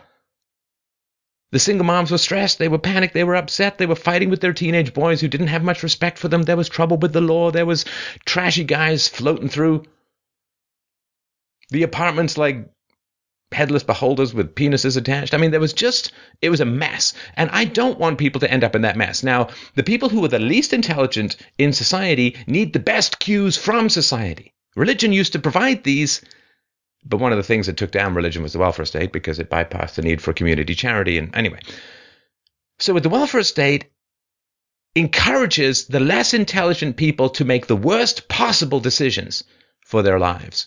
This is the great tragedy of the welfare state. It preys upon and traps, for the purposes of political power, it preys upon the less intelligent and traps them to become giant farms of votes for bigger government, right? Like they call the public housing, right? Government housing. They call them girlfriend farms because just women out there who'll be friends with benefits because they, having no life with their kids and all that. Well, these are just vote farms, right? The welfare state, it's just vote farms, single motherhood and all that, and teen moms. So it is out of love because the life of a single mom, teen mom, I mean, look at your mom's life when you were young. Was it good? Was it quality? Was it good for her? No, I wouldn't say so. It was terrible. It was terrible for her. Absolutely. Terrible for those around her. Terrible for you. Terrible for her body. Terrible for her mind. And then she gets stuck with the guilt of what she chose to do for the rest of her life. She's got to walk in eggshells around you, praying every single day you don't bring it up, make her feel bad. It's terrible. It's terrible. But I think of the incentives, even within my own family, when I think of the incentives and the decisions that were made, that otherwise would have been made very differently. Very differently. We need to care for the less intelligent in society. We need to care for the less intelligent in society. Now, the way that caring used to happen is that if a woman got pregnant outside of wedlock, she'd either, before abortions, she'd go away, give it up for adoption, sorry, give it up for adoption. And it would never be spoken of again, and it would try to be swept under the rug. But the parents would be very keen on making sure that the young woman in question did not get pregnant. Now, the welfare state and so on, it's not that bad. It's not that bad. And by making it not that bad financially, immediately, directly, the social control and pressure on young women to not get pregnant has largely evaporated, which has opened them up to terrible decisions like getting pregnant when they're teenagers, like getting pregnant when they don't have a stable provider around. Well, now they do. It's called the state, but state can't raise your children. And so what happens is you get these women who sacrifice, years of their life, maybe not so much your mom when you were younger, but they sacrifice years of their life. And what happens is they don't end up being very good parents. They end up having an extremely dissatisfying and friction-filled, conflict-based family life. Their children grow up to be problematic, sometimes criminal, dysfunctional, sometimes addicts, sometimes bullies, sometimes victims of bullies. And they can't be proud of the kids that they've raised, and they can't be happy with the family that they have created. And the kids grow up, especially if they're sons without fathers, without a lot of respect for the mom, because either the mom couldn't attract a good man, in which case she's not worthy of respect, or she could attract a good man, but the good man ran away because she was such a horrible person, in which case she's not worthy of respect. It's a hell of a situation to be in. So everyone ends up miserable. The children, the mom, society, the dads, I mean, everyone ends up miserable, and all of this could be prevented to a large degree, like significantly, tenfold prevented, by simply having the right incentives in place and taking care and making sure that the least intelligent among us have the best social structure by which to make decisions. And the best incentives, people who are less intelligent, they need the incentives right in front of their nose. It can't be, well, if you get pregnant now, whew, you might not get to do your second PhD when you're 30. That's not, they need incentives like, boo, right in their nose, this close. Nothing wrong with it. It's perfectly fine. I have great affection for the less intelligent. I care about them enormously. We have to, those of us who have more intelligence, look around society and say, is it serving the less intelligent? Well, it's not. It's not. Herding them up and putting them all in UC Berkeley is not helping UC Berkeley. I can tell you it's not going to help UC Berkeley when their funding probably gets cut. And also when employers say, oh, you got a degree at UC Berkeley? I'm sorry, that position has already been filled. Oh, you want me to donate to UC Berkeley? Why? Are you running out of mace? So it's terrible all round. So working on fixing the incentives, this fiat currency stuff, this welfare state money, it's a drug. The government is like a fiat currency drug dealer. And it's brutal for the women. They get sucked into this lifestyle that makes them miserable. I mean, I don't know if you look at single moms or like in their middle age, they're not happy people. They're not happy people. Look at Winona Ryder in Stranger Things. Yeah, I dipped into it just after that asshole made the comment at the SAG Awards. Yeah, pretty good portrayal. This is not a happy woman. And it is making the less intelligent, the most vulnerable people in society the most miserable. And if you care about them at all, you got to at least question the incentives that we're putting in front of their faces. Oh, absolutely. If you don't mind, can I expand on that? Oh, yeah, no, absolutely. Well, just in that single mother's going through a little bit of background on this. My mother did get married around 19, 20 years old, maybe a little bit older than that. I know she met him about 18, 19. Ironically enough, they met in NA. Basically, they had 3 more children. I have 3 very young sisters between the ages of about 11 and 19. And she's a single mother again. Basically, marriage completely failed. She's living off his dime, and it's a miserable situation over there. I don't mean to speak poorly about her. I don't want to give that impression that I dislike my mother for any reason. The situation over there it's almost exactly what you're talking about with the single mothers in middle age, is that she's completely miserable. She has no direction. She has no incentive to really do anything. She's not happy. It's and she can't go back and fix what's made her unhappy, right? Exactly. There's no redo switch on it. My sisters are suffering for it because there's no direction at the house. It's just her being miserable, and she's not, I guess, without, because she's living in a house that her ex-husband paid for, and he pays her alimony and child support, and pretty much she doesn't work. But there's no incentive for her to work, but also you can tell it's just a very, trying to think of the word for it, bland existence. There's no motivation, there's no momentum to it, if that makes sense. Yeah.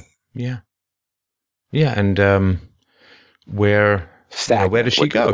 She's got decades still to go in her life, and what happens? She's never going to be able to go back and be the kind of mother she should have been for you when you were young.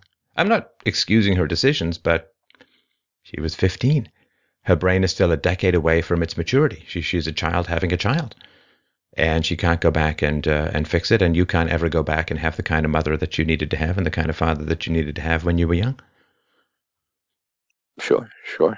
And, it's funny you bring up the mentality, so to speak, is because I really think it did, having me so young have an impact on her permanently. Again, not to make excuses, but it seems like she hit a wall in terms of maturity. I can remember clearly, and I don't know if this comes back to the genetic intelligence you were talking about, but right around 14, 15, I do feel that I outmatured her. It seems like she still does very much have that teenage mentality.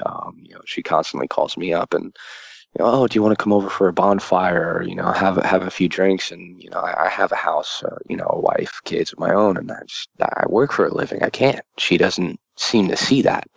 It seems like did she ever that friend in high school, nothing permanent. She was a server, odds and ends here and there, cleaning houses. When she was married to my ex-stepfather, she was a stay-at-home mother. She constantly blames that on her lack of career. I gave up my career options to be a stay-at-home mom, and it always struck me as I got to think it maybe out. has more to do with the drugs and alcohol. Oh, of course. Oh, yeah. Of course. Go ahead. I was going to say, from what I can remember her, granted I was 5'6", she didn't seem like she was really the academic type, especially not at that age. Right. But she could have had a perfectly fulfilling and happy life, been a pillar of the community, being a good stay-at-home mom. All of these things could have happened if the incentive structures had been, and I'm not trying to say she's got no free will or no choice or anything like that, but less intelligent people need more immediate incentive structures for them to make the right decision. Smarter people, we can sort of look over the horizon and figure out blah, blah, blah, blah. But we really need to design a society that helps the less intelligent people in society. And the one we have right now is this big, giant, sticky trap of honey that rots. Oh, I agree 100%. That would be the prime example. I think, again, the only thing that got me out of it, because for all intent and purposes, I've seen plenty of kids who grew up in my situation, who basically use it as a crutch. Oh, woe is me. I can't succeed. I had my cards stacked against me, and I constantly tell them I had my cards stacked against me, and I just pushed through it. And I don't mean to say that their situations are any worse, but it seems like you said that the lack of incentive there, it doesn't push people forward like it should. Yeah, because I never wanted to take government money. I had to hustle like crazy, to bust my ass to get work and to make money. What's your option then? You just go sit around and watch daytime TV and design Warhammer scenarios and take other people's money? Ugh, gross. Yuck. Also, when I grew up because I'm not 50, right? So I grew up, and there was still a lot of the fading remnants of welfare is for losers. Like, welfare is a big giant confession that you failed. And there was ostracism. Like, I just went on Google Maps the other day for the first time ever, the Street View thing, and I went sort of my old neighborhood and looked around, and there's a lot of it's still kind of the same, although it looks different than I remember because I was much smaller then, so everything looks smaller now because I'm bigger. But we lived in these apartment buildings on this council estate, and in the back there were these like grungy bungalows. It always reminds me of that The Doors song, "Got Some Bungalow," and there were the welfare people back there. The guys in the wife beaters and the grimy shorts, drinking beer and sitting out all day looking at the people going by. And this is before the computers and the internet and cell phones and stuff.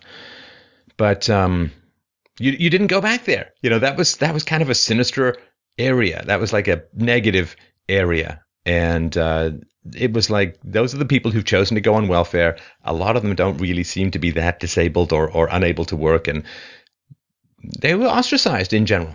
And that all began to decay, of course, as it got more normalized and so on. But I think I internalized that. Like, I don't want to be the grimy guy with the pot belly and the wife beater and the grimy shorts, drinking a beer, watching the world go by and watching my life slip underneath me like a bowling ball into a pile of quicksand.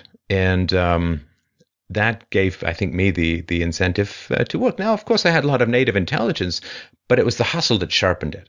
It was the hustle that gave me the training and the discipline that I didn't get at home. I mean, discipline at my house was ridiculous. You know, my mom would be like, "You're grounded," and then like 3 hours later, "Hey, let's go see a movie." It's like, what the? And actually, it was exactly the same at my house. Oh yeah, no, single moms who can't possibly discipline. I mean, if they had discipline, they wouldn't be single moms. But so. And here's the thing, too, and I don't know if you've seen this with your friends, but when you were talking about your mom saying, "You want to come over?" Whew. Single moms, welcome to the extremely lonely second half of your life. Ooh, yeah. The interstellar isolation. They got no husband. Their kids have moved away. They don't have a close relationship with their kids because they usually weren't good moms. And they usually don't have a job, or if they do, it's not that great. And they have, you know, they've passed 30 or 40 or whatever. They, you know, grown kids probably past 40, right? So their sexual market value is in the toilet. There are no guys who really want to date them. And they've got another 45 years to go. Statistically, they're not even halfway through their lives, and they're set up to be encased in this isolated history, like Han Solo reaching for a hug that never comes when he's got molten metal poured over him or whatever the hell that stuff was. And that loneliness creates this neediness and creates this guilt and this manipulation. I got a sense when your mom was calling out, "Come over for a bonfire." It's like, I'm so lonely. Yeah, that's about right. Brutal. It's a horrifying existence that we're handing to these people, and it could all be fixed and changed so easily. All we have to do is care more about the less intelligent, more about the poor than we care about ourselves. You know, people say, well, if you get rid of the welfare state, it'd cause a lot of suffering. Yeah, you know, men go to war, for God's sakes. You know, women can handle this. And it would help. But people don't want to get rid of the welfare state because they'll feel bad and guilty, not because they care. You have to stop caring about yourself and start caring about other people in order to do what's right for them and what's good for them. Your mom, that's not a life you would wish on someone, is it? No, of course not. It's not. It's not a confused and chaotic and addicted youth, and you know, hitting her child as you were hit. No discipline, chaos, desperately reaching for men who often recoil, loneliness, isolation, neediness. And there's a reason why so many middle-aged women in America and other places are on these antidepressants and these psychotropics, because the incentives suck them into a life that chewed them up and spit them out on the other side with very little left to hang on to. It's horrible. It's horrible. And it can't be fixed. It can't be changed. I mean, what you got to, should you move back in and be the pseudo husband? Because this, you know what happens. Like if you're the son and there's no dad, welcome to being the little man of the house. Welcome to being mommy's little husband. Welcome to Arrested Development. Welcome to, oh, you don't really want to go and date those girls, do you? Mommy needs you. You don't really want to go out. Mommy needs you. You don't really want to go to that bar, to that disco. Mommy needs you. I can't get free. Actually, that would explain a lot of the tension between my wife and my mother. Go on. Well, yeah, my wife actually met her when I was super young, but you know, her and my mother always got along until it became pretty apparent that we were serious, and it's only gotten worse and worse since you know, we've gotten married, we moved in together, and then we finally bought a house. Also have 2 small children together, and it's nonstop bickering. And 9 times out of 10, if it's not instigated by my mother, it's blown out of proportion by my mother. And was a situation just a couple weeks ago, actually. It kind of prompted me to write in. My wife made a very innocuous Facebook post. My mother felt offended by it. She felt called out by it and proceeded to basically start a war on Facebook that, all my friends and family and coworkers can see it, which was wonderful. And what do you mean? I don't want you to get you in trouble, but can you give me tiny details, a hint? Oh, sure. But my mother, I guess, runs a cat rescue, you could call it. She's a cat lady. I'm sure you couldn't see that coming. Hopefully not a real pussy hat coming down the driveway, but go on. So our cat got into a fight. We needed antibiotics. Of course, we tried calling my mother. My wife ended up putting a post out on Facebook asking, anybody for help, if they had any suggestions, just kind of asking the crowd. And somebody asked, well, why don't you ask Brandon's mom? And she said, oh, well, she's busy. She's got this, and this to do. My mother took that as just an unparalleled personal attack. How could you say that I'm too busy? When that's actually exactly what she said. And wait, so proceeded. Sorry, I always have trouble following the instigation of drama because I have a pretty rational brain and I can't figure out what the hell people are going on about. I don't mean you, I just mean your mom. So your wife needed the antibiotics and your mom said, I'm busy. And then your wife posted and then people said, why don't you ask your mother-in-law? And she said she was busy or she was too busy. And then your mom, when her words were accurately reported by your wife, got incredibly offended and upset. Yes, exactly. What? Yeah. You bitch! You said what I said! It's a personal attack for you to repeat what I said. When you asked a factual question about what I said and you told people the facts about what I said, that was horrible. And it's funny because I'm a lot more like my father, and I go to him with these problems. He's had the same reaction you have. He's like, why is she doing this? Well, I know why she's doing it. I just, it just blows my mind. Like, I can tell you why, you probably know, but the reason, just for those who are following along at home and currently trying to put their heads up their own ass so they don't hear the rest of the story. But the reason she's doing this is that women are hypersensitive to any perceived slights upon their familial allegiance. And so when your wife publicly said that your mother was too busy to help her, your mother freaked out because she would be perceived as selfish or uninvolved or uncommitted or aloof or too distant or too busy to take care of a sick animal, a cat, not interested in helping a sick cat. And it portrayed her in a social way, in a way that flipped her out because she viewed it as people possibly perceiving her in a negative light because of what your wife said. Is that more or less what you would think, or is it something else?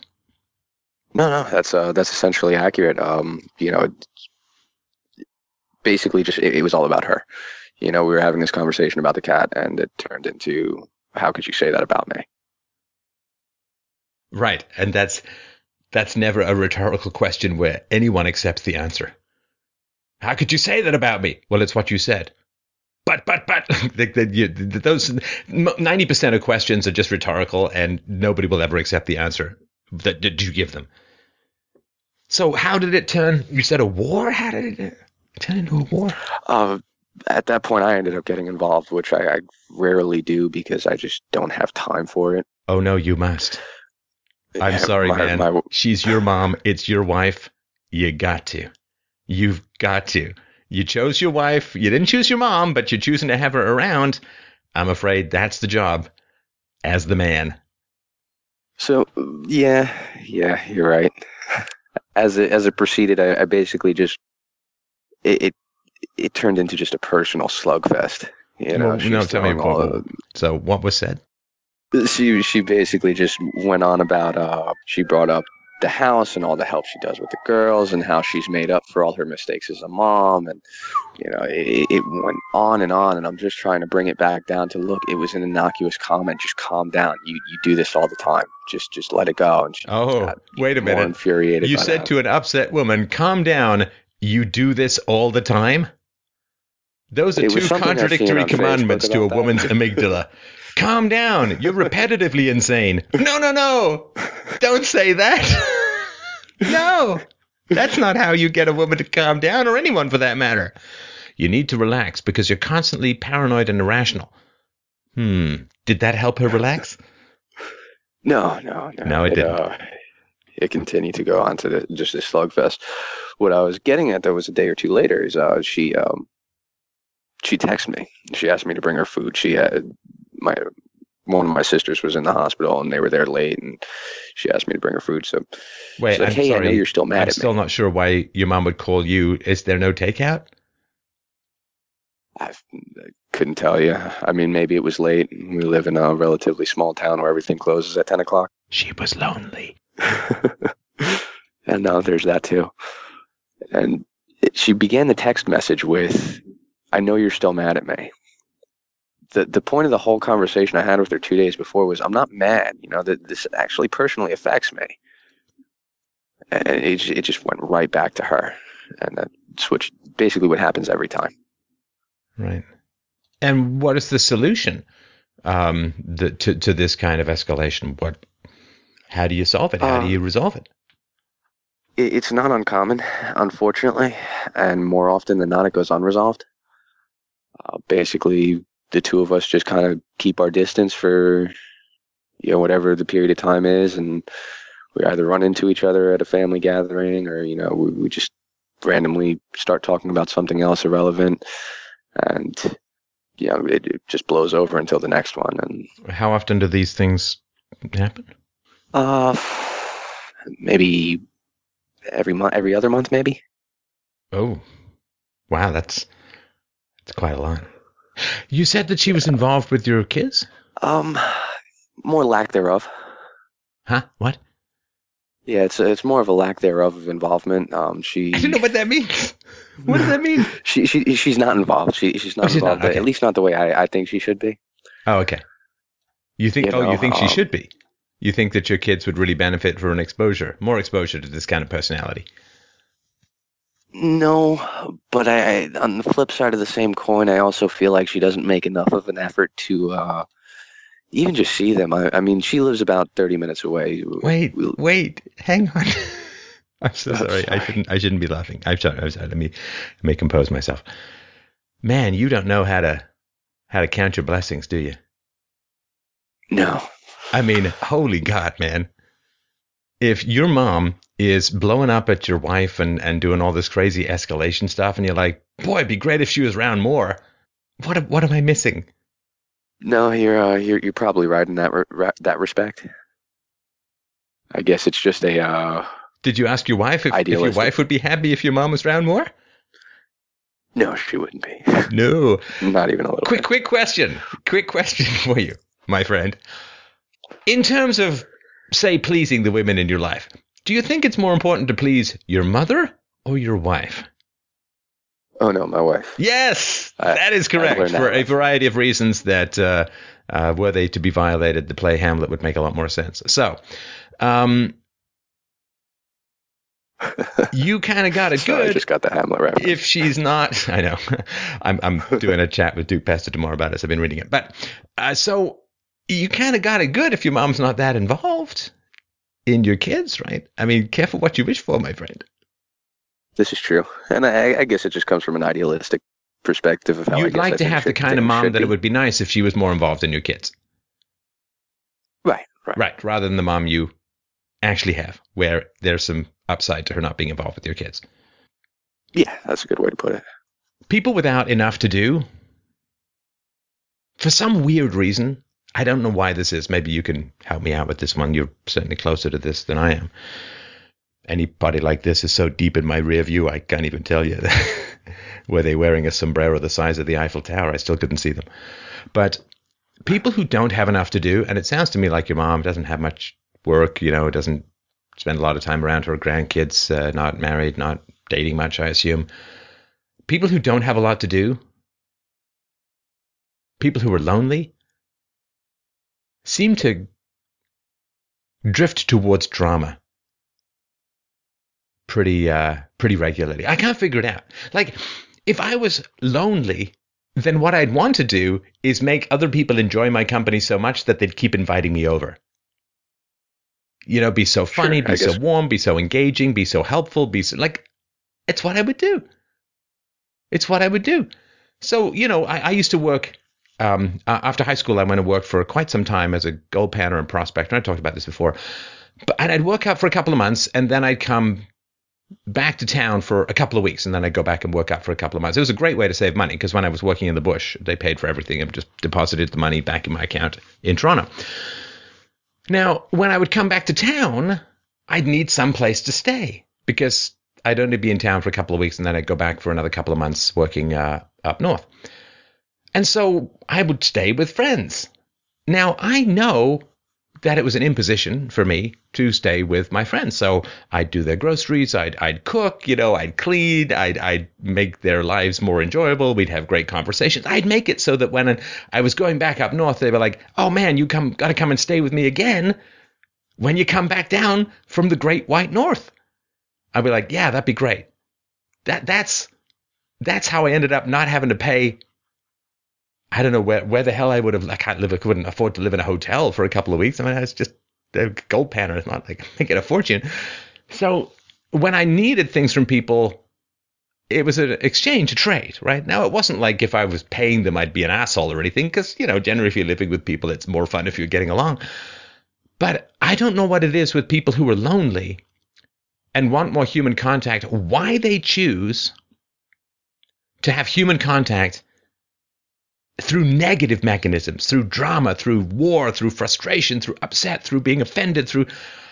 It's like, why don't you use a little positive economics so people actually want to call you, rather than feel guilty and call you, rather than feel cornered and call you, rather than feel like obligated and call you? Why didn't you just make them want to call you by being nice? Actually, I do have a theory on that. I'm just watching. Please help the people around me. Help me. You know, it seems like there's always a side. You know, there's always people who are going to be on her side when this drama occurs, and I think that it's their positive confirmation that she's after. You know, whoever's going to take her side in this argument. Oh, so people call her with like sympathy and I can't believe she said that and another thing and you're totally in the right and this has been a problem for a while and I stand by you and like all that kind of crap. Oh, definitely. One of the situations with my wife. The secondary game called friends. Allies. Yeah, it's a good point. Definitely. One of the situations between her and my wife on Facebook, one of her friends actually attacked my wife verbally on Facebook. No, but what was the conflict about? Wait, what was the war about? I don't remember how it started. It was probably something over one of my daughters or over me. One of the things that upsets me, and because it upsets me, upsets my wife, is my mother likes to take credit for my accomplishments. Like, oh, look, this is my son. Look at what he's done. You know, and kind of like, it's like she's bragging on herself. My wife called her out on it one day. One of my mother's friends actually attacked my wife. You don't know. I'm guessing he didn't know who she was. You don't know what she's been through. You can't do this. You know, you better keep your mouth shut. And my wife just backed off. She's not a very confrontational person. Well, actually, that's just called being a sensible person. I mean, why on earth would you want to engage with someone like that? Exactly. And she didn't.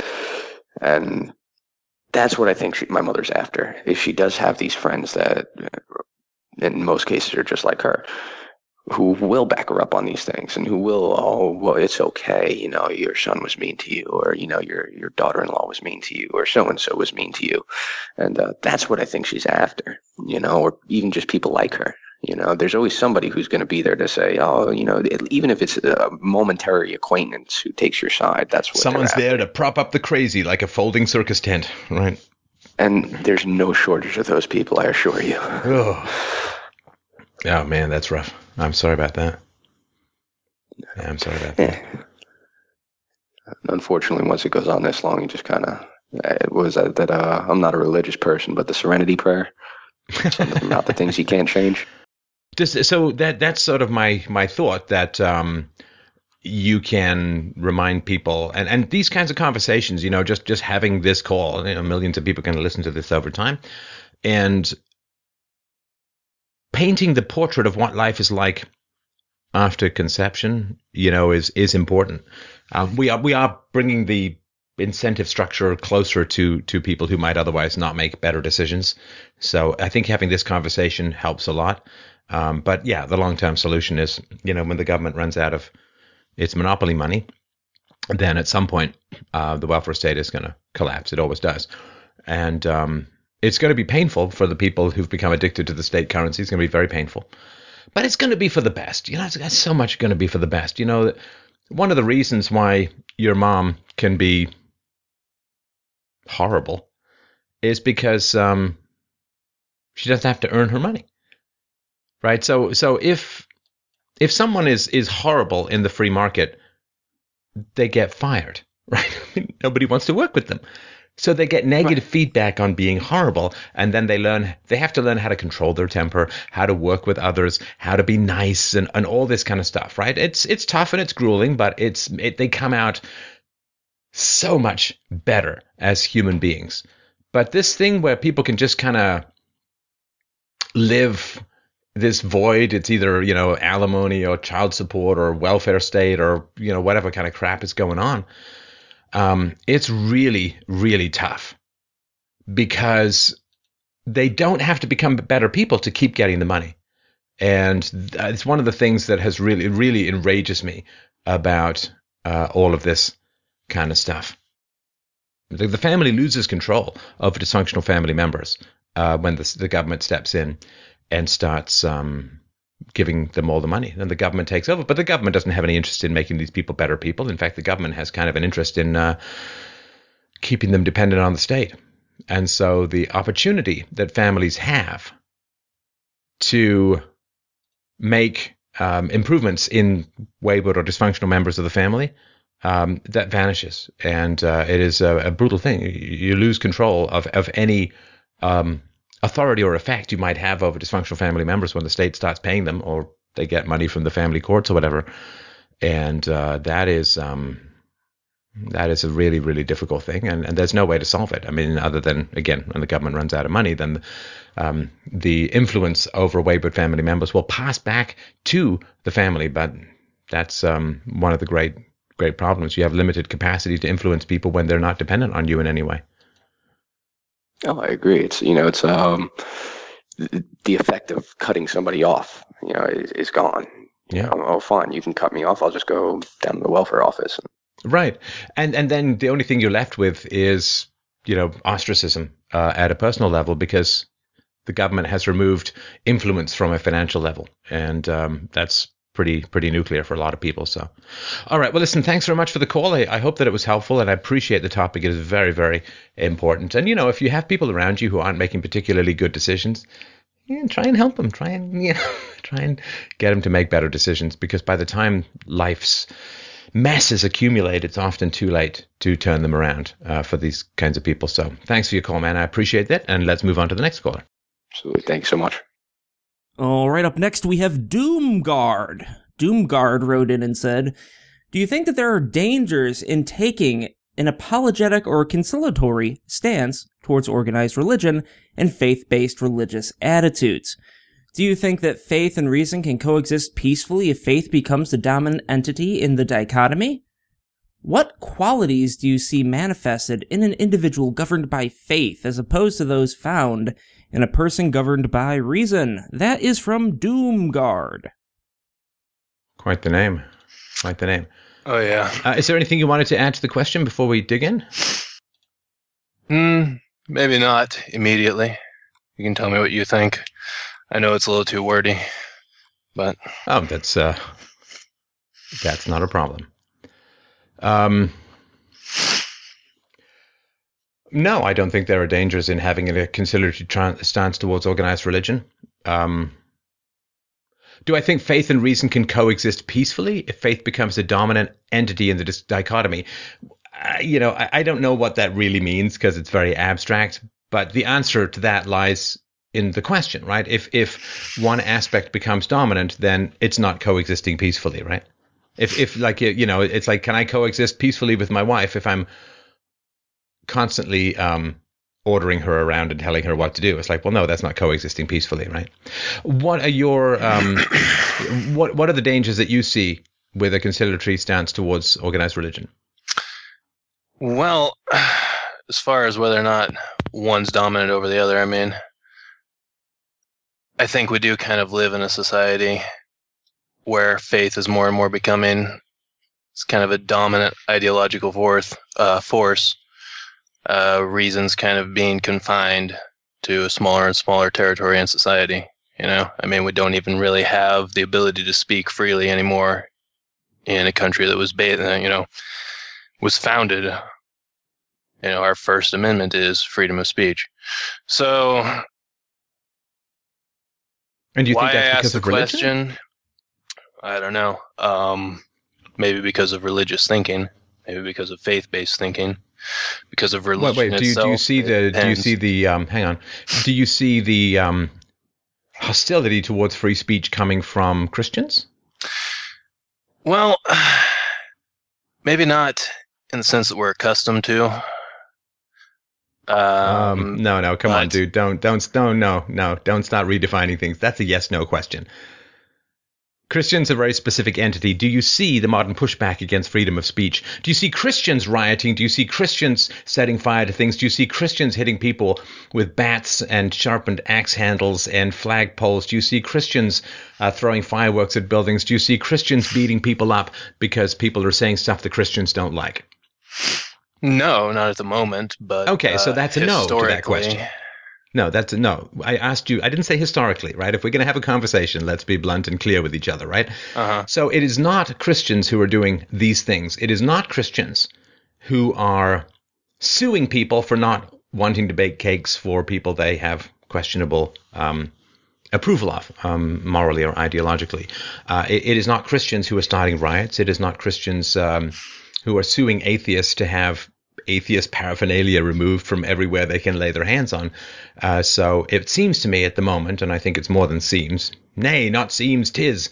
I've been watching Hamlet, but it is the Christians who are suffering from restrictions upon freedom of association and freedom of speech, and a lot of it is coming from not atheists in general, but a lot of people who have far less faith in the Christian God than the Christians do, and who are characterized by things other than atheism, but atheism is associated with it, like extreme leftism.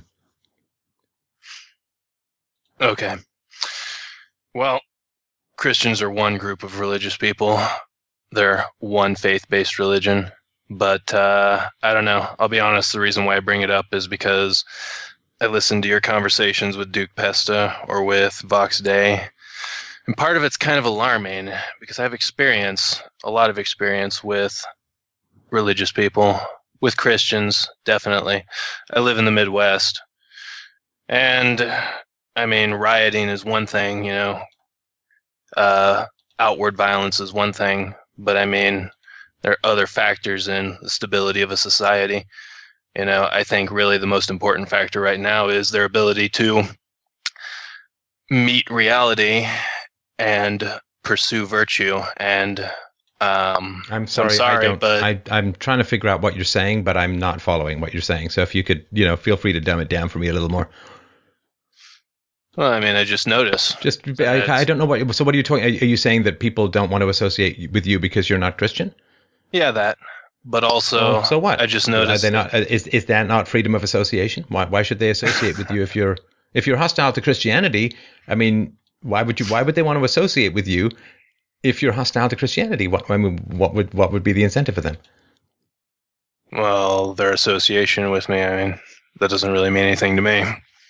Okay. Whether they associate so that's not with a problem me or at all. not. So hang on. But if them not associating, if them not associating with you is not a problem, what is the problem? Well, I live here. You know, if society does well or does poorly, it does kind of affect me. So society is doing poorly. Sorry, society is doing poorly because of Christians? I don't know.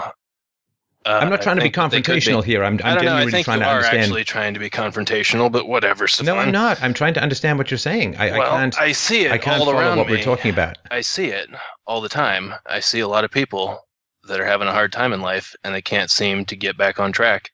A lot of them are Christian, unfortunately. A lot of them do hold those beliefs, and they think that that's sufficient. And I don't really see that working out. Also, quite frankly, because I don't understand what you just said. I don't understand what you just said. I've met a lot of people. Okay, I'll wait till you finish, and then I'll ask my question. Sorry, go ahead. I have met a lot of Christian people. I've known a lot of Christian people who are anti-Enlightenment, anti-Renaissance. They think that the Renaissance was a mistake. They think that the American Revolution was a mistake, in particular Catholics and Orthodox people. But there's an uncomfortable amount of them around, actually. A lot more than you might think. And I don't know. I've heard some of your experiences with religion and the church. I can understand where you're coming from, but I don't know. I'm not sure what the environment is like where you're from. I'm not sure what kind of people you have to deal with on a daily basis, but I mean, I live around them all the time, and from what I've seen, Christianity is not really exactly opposed to some of these forces, some of these ideological forces on the left that you've been preaching against lately. So Christianity, so you think that the left has no particular problems with Christianity, and Christianity has no particular problems with the left? Well, they have problems with each other, but this idea of egalitarianism didn't really originate with leftism or communism. I mean, you know that, right? What do you mean? I mean, the idea that there can be something that makes people equal, or that makes people deserve the same treatment in society. That's not something that started with communism. But what you're saying is so incomprehensible. So be treated the same in society? Do you mean equality under the law, or do you mean equality of outcome? I don't know. Equality of opportunity or equality of results? Egalitarianism generally means equality of results, whereas equality under the law is freedom to pursue happiness and so on. That tends to be smaller government, fewer interferences from the state. So I'm not sure what you mean. Okay. So you don't think that this is a problem at all, then? You don't think that... What are you talking about? No, I'm asking you to clarify your position. I don't even know what your position is yet. How do I know if it's a problem or not? I just asked you to clarify your position on what you mean by egalitarianism. Well, there's a certain attitude in Christianity that people can be spiritually equal in acceptance of their religion or their faith.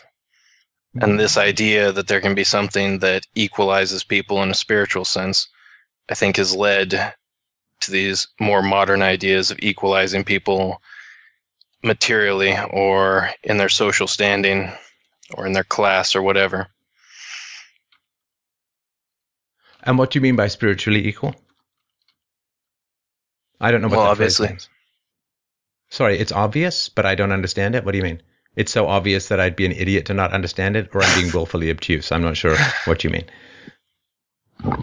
So I don't know what you mean by spiritually equal. Does that mean everyone has the chance to get into heaven? Does that mean there's no free will, but everyone's soul goes? I mean, I don't know what spiritually equal means, if you can just help me to understand. Yeah, that is what I mean. Everyone gets to go to heaven regardless of their exploits in life, regardless of who they are, what they've done. Wait a minute. Everyone gets to go to heaven regardless of how they act on earth? Well, yeah. I've never, ever met a Christian. Oh, I guess there are a few really extreme sects, but I've never met a Christian who says it doesn't matter at all what you do on earth. You don't have to follow the 10 Commandments. You can be an axe murderer. You can be a rapist, and you get to go to heaven just as much as Jesus did. I've never met a Christian who holds that particular belief. And that seems to be the complete opposite of Christianity. So wait, forgiveness is not a Christian idea? Because it says you have to earn forgiveness. You have to earn forgiveness. Well, the only thing you have to do to earn that is recite certain words. Nope. I mean... No, that's not how Christianity works at all. No, Christianity works when there's genuine repentance, and that is a spiritual journey that you go through either with God or with a priest or something like that. It's not just a matter of reciting particular words. And who judges this? For a lot of, hang on a sec, still not done. For a lot of Christians, for a lot of Christians, there are two kinds of sins, right? That's particularly true of Catholicism, right? There are what are called venal sins, which are sins that you can recover from and be given absolution for. And then there are mortal sins. And if you commit those, no priest on earth has the power to prevent you from going to hell. Okay. And who decides if you've actually repented in your heart or not? I mean, what basis I already do you talked have for about that. deciding Did you not hear what I said? Yeah, mortal and venal sins. Okay. No, before that, I said, I don't know if you remember, I said that the process of genuine forgiveness is a spiritual journey you would go through, I guess, either alone or with a priest guiding you along. And I assume that the priest is pretty good at knowing. And we generally know when we are receiving a genuine apology as opposed to some manipulation, like, I'm sorry, that kind of stuff, right? So God would certainly know whether or not your contrition is genuine or not. And a priest, I would assume, would know. I mean, certainly therapists can know when you're being honest with them or not.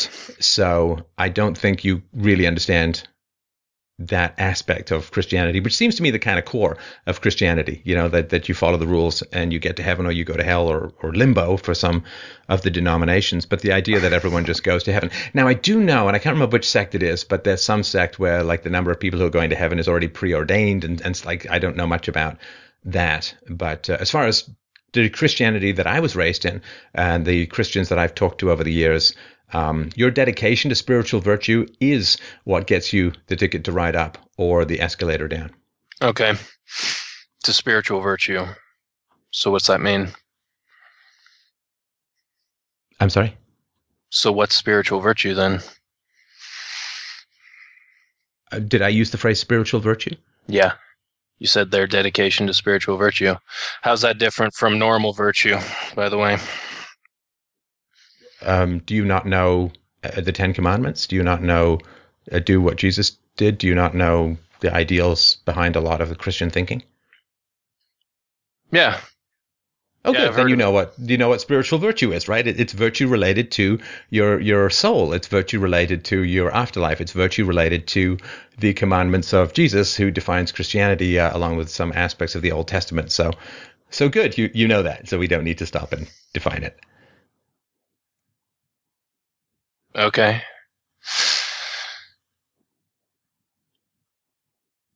And do you think that this idea of virtue is healthy for society? Because I've heard you argue with someone before on your show who said that he was a psychedelic drug user, and he was arguing that he's visiting other worlds, and of course you shut that down, saying that that's not part of our shared reality, so therefore somebody's drifting off in these other worlds and they think they're seeing something, or they think that that they can relate to this other world in ways that they can't relate to our world. I'm just wondering, does that bear any resemblance to heaven? If people can preach these certain values that are supposed to get you into another world that none of us can see and that none of us share with each other on a daily basis, does that have any effect on how we deal with objective daily realities? Does that have any effect on how we can deal with society's problems? Are you asking me, does the concept of heaven change what people do in the world? Yeah, definitely. Of course it does. Yeah, of course it does. They want to get into heaven, so they'll pursue particular actions, some of which I agree with and some of which I don't, in order to get into heaven. Yeah, I mean, that's the big carrot. So yes, it definitely has an effect on what people do in the world. Okay. Now, you're asking, is that healthy? Is that healthy? My question is then, compared to what? Compared to what, right? So is the concept of heaven healthy if it means that you're not going to get your kid a blood transfusion to save his life? No, it's absolutely not healthy in that context. And I think that most people would agree with me, even if they're on the religious side. So yes, absolutely not. If the concept of religion gives you the idea that this world is so sinful that it's better if you set fire to your house with your family in it so they can sin no more, yes, extremely unhealthy and dangerous and destructive. If it has you respect property rights because Jesus said, "Thou shalt not steal," and therefore you oppose massive taxation in the welfare state, yeah, that's actually quite healthy in some ways in terms of society doing better.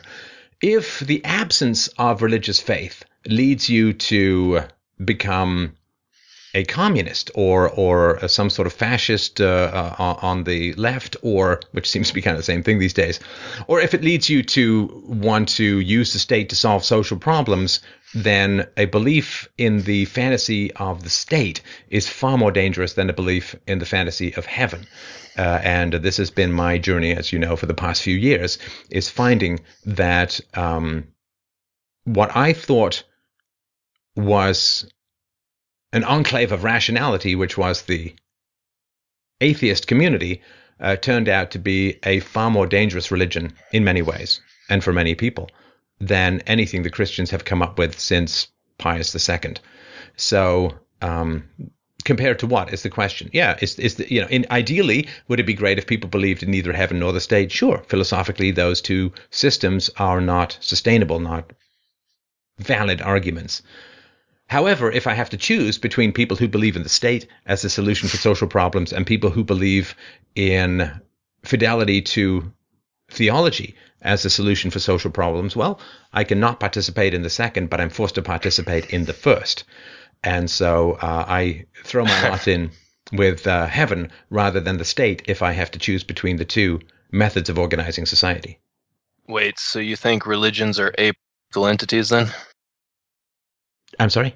Do you think that religions are apolitical, that they don't seek any political agendas? What did you hear me say? I'm always kind of curious about this because you just seem to be leaping in with things that I didn't say. Well, you said you'd rather side with people who believe in heaven than those who believe in the state. But, people Right. who believe in heaven are still involved in the state. No, And they will still seek to influence the state. I understand that. But the people who believe in the state as the solution to social programs are completely political. Sure. So 100% versus some less than 100% chance. So if I say, okay, let's say the Christians are 25% political, but stateists or statist atheists are 100% political. And I say, well, I'd rather have 75% less force with Christians than 75% more force with atheists. You say, what does that mean, that 25% equals zero? It's like, that's not what I said, right? So either you're having trouble processing what I'm saying, I think what I'm saying is pretty clear, or you're just kind of being obstructionist because maybe that's your nature, but it's not that hard. It's not that hard to follow logically. Oh, man, you have no idea. Well... Oh, I have some let's idea. just We've been try. talking for a little while here. Yeah. Okay. Now, if you look at a system like Buddhism, it seems to be relatively non-political. If you look at a system like Islam, which is a complete socio-political system, well, that's very statist, right? Because the religion manifests itself in particular laws run by the government. So it really does depend on the religion. Modern Christianity is a relatively benign with regards to its pursuit of state power compared to a lot of people on the left who are atheists, who are going to state power for just about everything. Uh-huh. Okay. Vox Day talked about the necessity of having devout leaders. Do you believe in that as well? Do you think that we would have gotten the same quality of leadership and the same results from Ted Cruz as we're currently getting from Donald Trump? I don't even know what these questions mean. Well, he admitted that he doesn't think that Donald Trump is particularly religious. He's just kind of a common sense sort of guy. But he still thinks that religious leaders would... Well, no, listen, if you've got questions about what Vox Day thinks, then you should talk about it with Vox Day. I can't speak for him. Well, okay, but I mean, if you guys are having a conversation and you're generally we're still putting not out. the same people. Look, he's not in the room with me. We're not co-joined at the brain, right? I mean, doesn't mean that we agree on everything, and he'd be the first to admit that too. So if you've got questions for Fox Day, don't ask me to speak. As far as Ted Cruz goes, I mean, Ted, I did the whole truth about Ted Cruz, which you can look at, as well as the truth about the Ted Cruz sex scandal, which you can look at. I think my views on Ted Cruz are pretty clear. Right.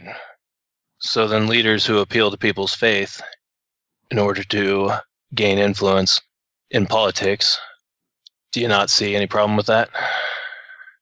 I'm not going to continue this conversation because you're ridiculous when it comes to having these conversations. It's almost offensive, but it's too ridiculous to be offensive. I mean, do you have any problem with people who lie to people and want political power? It's like, oh, come on. I mean, I'm not going to have this conversation where you create these ridiculous extremes that answer themselves, and then you pretend to engaging me in some sort of arena of ideas. You know, do you support axe murderers by evil clowns? You know, come on. I mean, this is not a conversation that's productive for me or for the audience. There's no subtlety. There's no curiosity. There's no you're a troll in this particular conversation. Maybe elsewhere in your life, which might have something to do with the kind of religious people who you surround yourself with or who are around you. It may not be the problem with Christianity. It actually may be something in your personality that is causing people to respond to you in a negative way. But if you want to externalize it to Christianity, that certainly could work for you, although I don't think it'll work for the long run. But thanks for an entertaining and interesting call. Let's move on to the next caller. All right, I think every single one of his words was wearing a fedora. Up next, we have Jeff. It wasn't just me, right? Oh, God, no. What was he talking about? And the nice thing, too, is he actually seemed to be offended when I asked him for clarification. That's always nice. That's always pleasure. Word salad. What does that mean? Well. All right, go on. All right, up next we have Jeff. Jeff wrote in and said, as an atheist who maintains Christian values, how and when should I tell my new Christian girlfriend about my lack of faith? I met her online after indicating a religious status of Christian. Is it possible for an atheist man who maintains Christian values to be happily married and have children with a Christian woman? If so, is it wise? That's from Jeff. Hey, Jeff, how you doing? I'm doing all right. How are you? I'm well. It's a tough act to follow. Please don't follow it. I'll try not to. Okay, I was a bit of a douche. Anyway. Yeah. So, yes, it is possible. In fact, I will relate a story of a woman that I knew years ago. She was interested in dating me. She was a Christian. I was an atheist. And I asked how this would work, and she said, well, it would work with us the way that it would work in my family, which is my father's an atheist, my mother's religious. He sleeps in on Sunday, and she takes us to church. Right. Let me ask you this question. On a dating profile, if you are pinged by a woman, and the only thing you know about the woman is either that she's an atheist or a Christian, who do you think you would have a better chance of a successful relationship with? I've given this a lot of thought, and I think it would be a Christian, and that's why, ultimately I did indicate that I was a Christian on the dating profile, if that makes sense. Mm. And I have to tell you, I think I agree. It's weird. This show takes me. One of the reasons I love continuing to do this show, my friend, is that it takes me in some very surprising directions. And to that lady in the past, should you ever hear and you know who you are, I'm very happily married, but I'm sorry that I didn't see this 25 years ago. Anyway, so yeah, I mean, so why would you say that? Why are you cock blocking the Christian girls? I mean, the atheist girls. Why? What's wrong with them? Right. So, I mean, for about 3 years or so, I was doing some online dating, and I went on quite a few of them. Quite frankly, I went on quite a few, and I always wait. You went sorry to interrupt. Do you mean you went on quite a few dating sites or quite a few dates? Yes, both. Okay, no. So, and because I don't know much about online dating, what happened? Well, oftentimes, I'd meet with them one date, and I'd quickly determine something about them that I didn't like, and that I probably couldn't live with, and so I just, I'd never again. I wouldn't necessarily, ghost them, as they say in the online dating community. wouldn't necessarily ghost them if they tried to contact me, but oftentimes Ghost them? What does that mean? You block any notifications from them? Well, ghosting is sort of just like disappearing online, so to speak. It's just sort of like not responding to text messages, not responding to any sort of online messages, and it's quite common in the online dating world, I think, these days. So, right. Yeah. So you would contact them if they contacted you, but you wouldn't contact them. Right. If they tried to contact me, I'd certainly not ignore them by any means. Right. I also wouldn't go out of my way to contact them again after that initial first date. And you'd give them those pleasantly neutral responses that are designed to indicate very clearly to everybody who's not a psychopath that it's not going any further. Exactly. Yeah. And so that happened quite a bit, and usually I was able to suss out pretty quickly in the first date that this is not a person who shares my values. This is not a person who, I would, maybe a person I might enjoy spending a little bit more time with, but not necessarily a person I would, can see spending the rest of my life with. So I kind of, I went on probably 20, 25 of these dates in the last few years, and I only had like 2 second dates out of all of that, and then 1 third date out of all of it, up until recently. So that's pretty slim pickings, or is it because they're not very slim? But what were the major turnoffs for you? Like I said, it was mostly the values issue, and so. What happened essentially was, because I wasn't indicating my status as a Christian, usually I would indicate, no religious or spiritual, but not religious, or sometimes I would even put atheist as my religion. You kind of tinker around with, throughout the years, and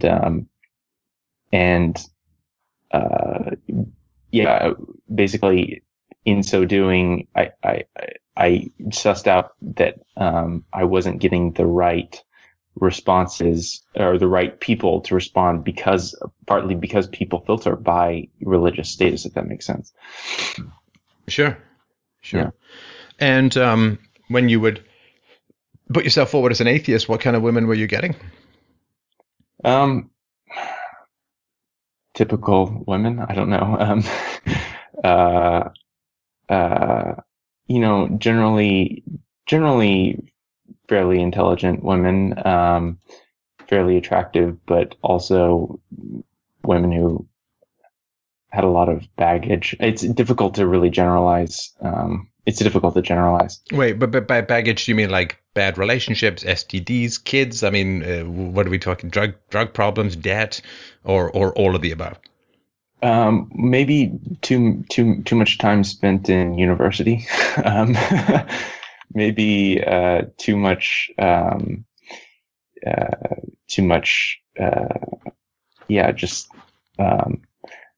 I say I live in leftist loony land. Too much leftist looniness, if that makes sense. Mm. Yeah, and that means welcome to family court. Did you find atheism and feminism at all went hand in hand? I got the sense that, I've always gotten the sense that you're typically dealing with maybe not women who are self-proclaimed feminists, but they certainly are indoctrinated with a certain degree of feminism just by virtue of the society that we live in, if that makes sense. Yeah, listen, if you get a Christian woman, you're not likely getting a feminist.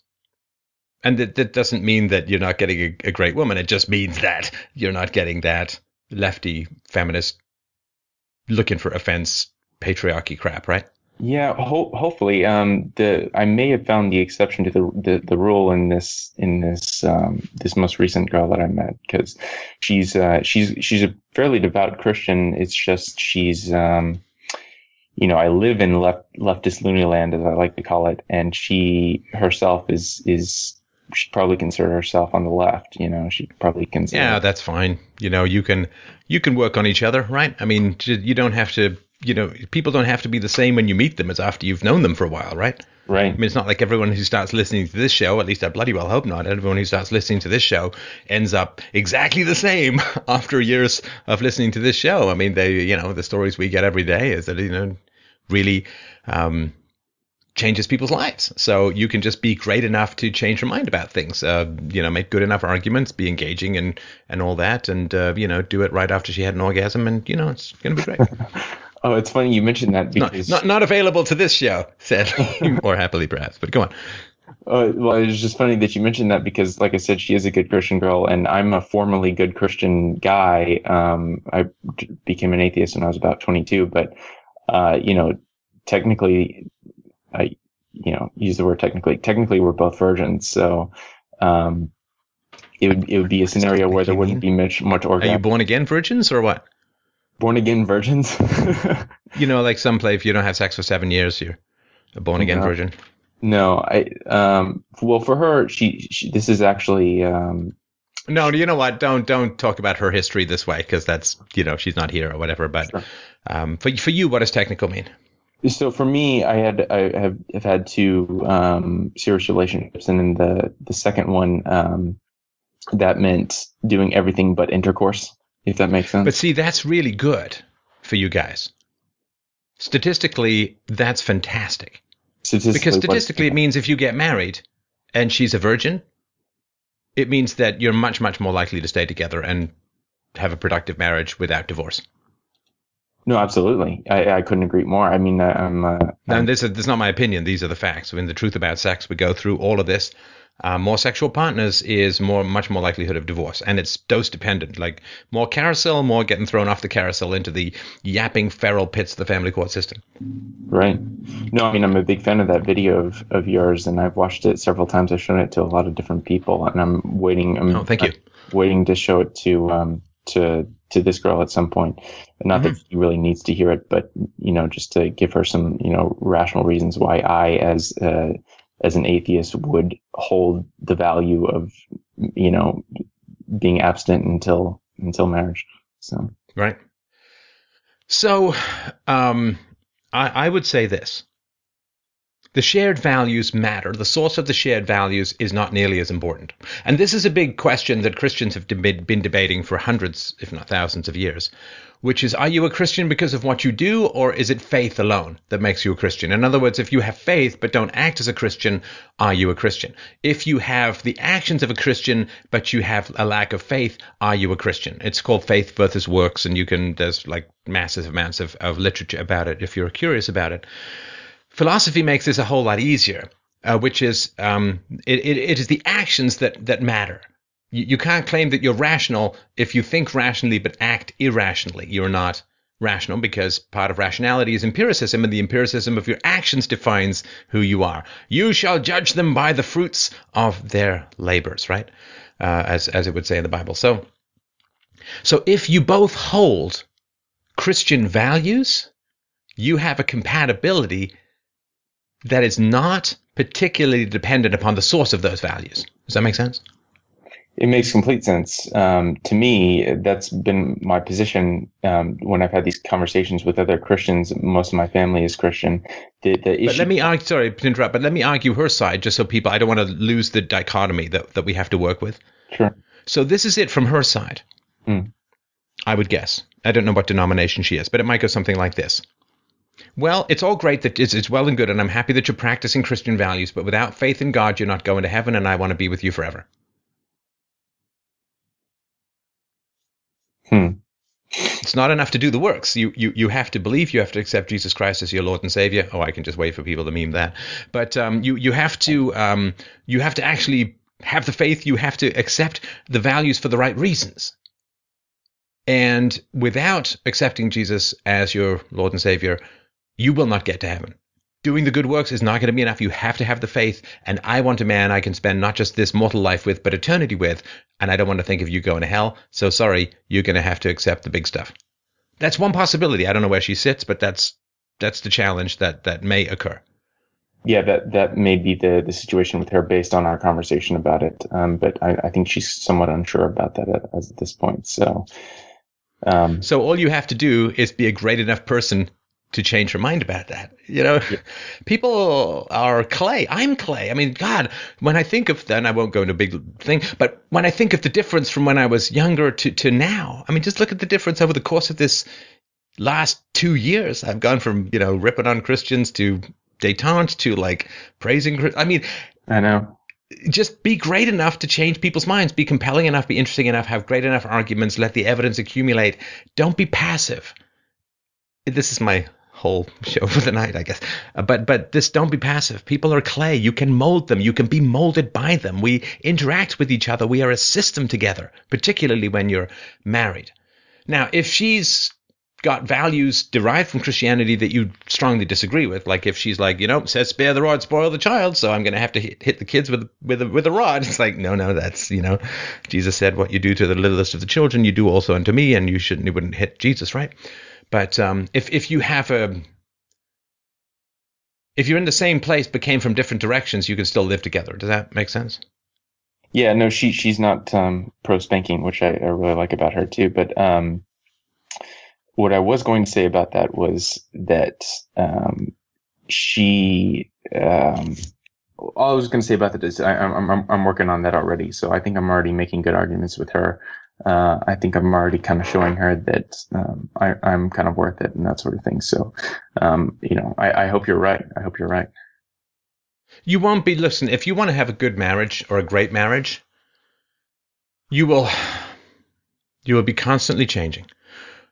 When I was a little kid, this is back in England, I had a hamster.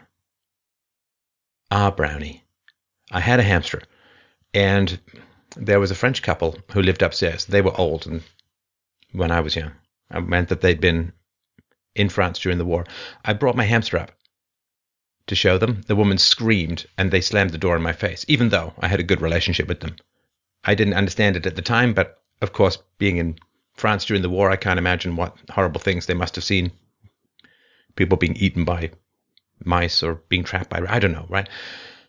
But the point is, the point of that story is, the man, this old French guy, once sat me down.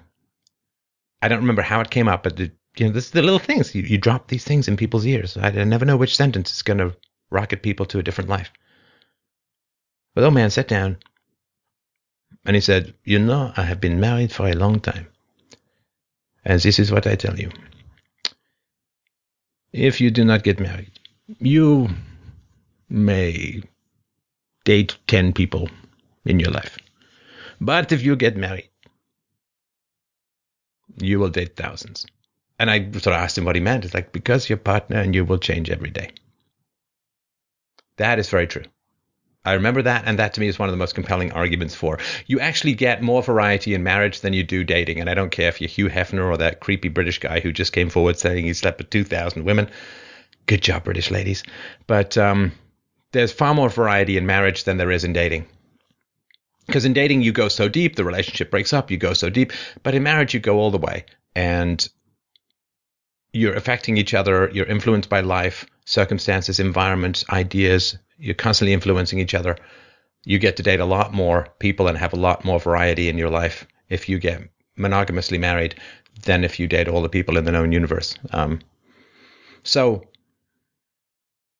don't assume that you have to be 100% compatible before you get married. If you have the same methodology, the same conversations, the same approach to values, it doesn't matter, because even if you're compatible, when you're perfectly compatible, 100%, not that that's even possible, it's 100%, you're going to drift over time. So you have to have a methodology that's going to keep you together. You don't have to be photocopies to get married, because everything's going to change as you go forward anyway. Yeah. Yeah, no, I mean, I'm really glad you say that. The thing I struggle with is the sort of saying that, you can't change people. People change themselves, and yeah, but you can influence, right? Oh, right. And by the way, I didn't do a bad French accent. He had a bad French accent, that old guy. I imitated him perfectly. Anyway, sorry, go on. But no, you influence people, of course. Why would you want to get married with someone that didn't influence you, that didn't change you, that didn't inspire you, that didn't excite you, that didn't stimulate you in intellectual ways and physical ways? I mean, of course you want the person to influence you. I mean, what would it mean to love someone and not influence them? What would it mean to respect someone to the point where you want to spend the rest of your life with them, but say, but you're not going to influence me in any way. I am a rock. I am an eye. Right? I mean, it would not be sane, of course you're gonna blend together. You pour the food coloring into the water, and they are united, and of course both affect each other. I mean, the food coloring in the water gets paler, and the water gets darker, right? I mean, the food coloring in the vial is darker, and the water is perfectly clear, and you put the two together, and you get a mix. Of course, they influence each other, and that's how it should be. Yeah, I completely agree. That's great advice, I think. Wow. Well, good. Well, I think I may have solved your issue. Now that having been said, I do want to. There is limit to these things, right? I've made the analogy before. Don't buy a boat and try and turn it into a car, right? But be with each other, and if you guys share the values, that's what matters. Because look, she may meet a Christian guy, and you can make this case to her as well. She may meet a Christian guy who genuinely and totally believes in God, but has taken different things out of the Bible than you have. Yeah. So the faith in God is not going to be the solution. Now, she can wait to meet a guy who has the exact same faith in God and has the exact same values, but that's a bit of a risk. Bird in the hand, two in the bush kind of thing. That's a bit of a risk waiting for that amount of simpatico. So you could remind her that if she has problems with your faith, say, well, I could change. I don't know. But the reality is you could have some guy who's got the faith but doesn't have the actions. Would you rather have the actions? Now, maybe you could get both together, but there's really no guarantee of that. That's hoping quite a bit for perfection, right? Unless she has a PhD and looks like Heidi Klum or whatever, right? So I would say that it's the actions and the values that matter more than the faith. And if she could get the faith without the concordance in values, and that would be much, much less satisfying for her. Well, it would be impossible for her if she didn't want, if she gets to spare the rod, spoil the child, hitting parent, co-parent, then that wouldn't work out at all. Yeah, I completely agree. All right. Well, thanks very much. Let us know how it goes. I will expect a wedding invitation momentarily. And because, time for you to get some. But anyway, thanks everyone so much for calling in, for supporting the show. Always a massive, giant, and great, gargantuan, Brobnabachnian pleasure to chat with you all. I appreciate all the callers, good, bad, and indifferent. And please don't forget to help out the show at freedomainradio.com/donate. Follow me on Twitter at Stefan Molyneux. And don't forget to help out the show at freedomainradio.com/donate. Ooh, did you see how I just slipped that little sandwich in? And you can use our affiliate link at fdrurl.com/Amazon. Have yourself a wonderful, wonderful night. I will talk to you soon.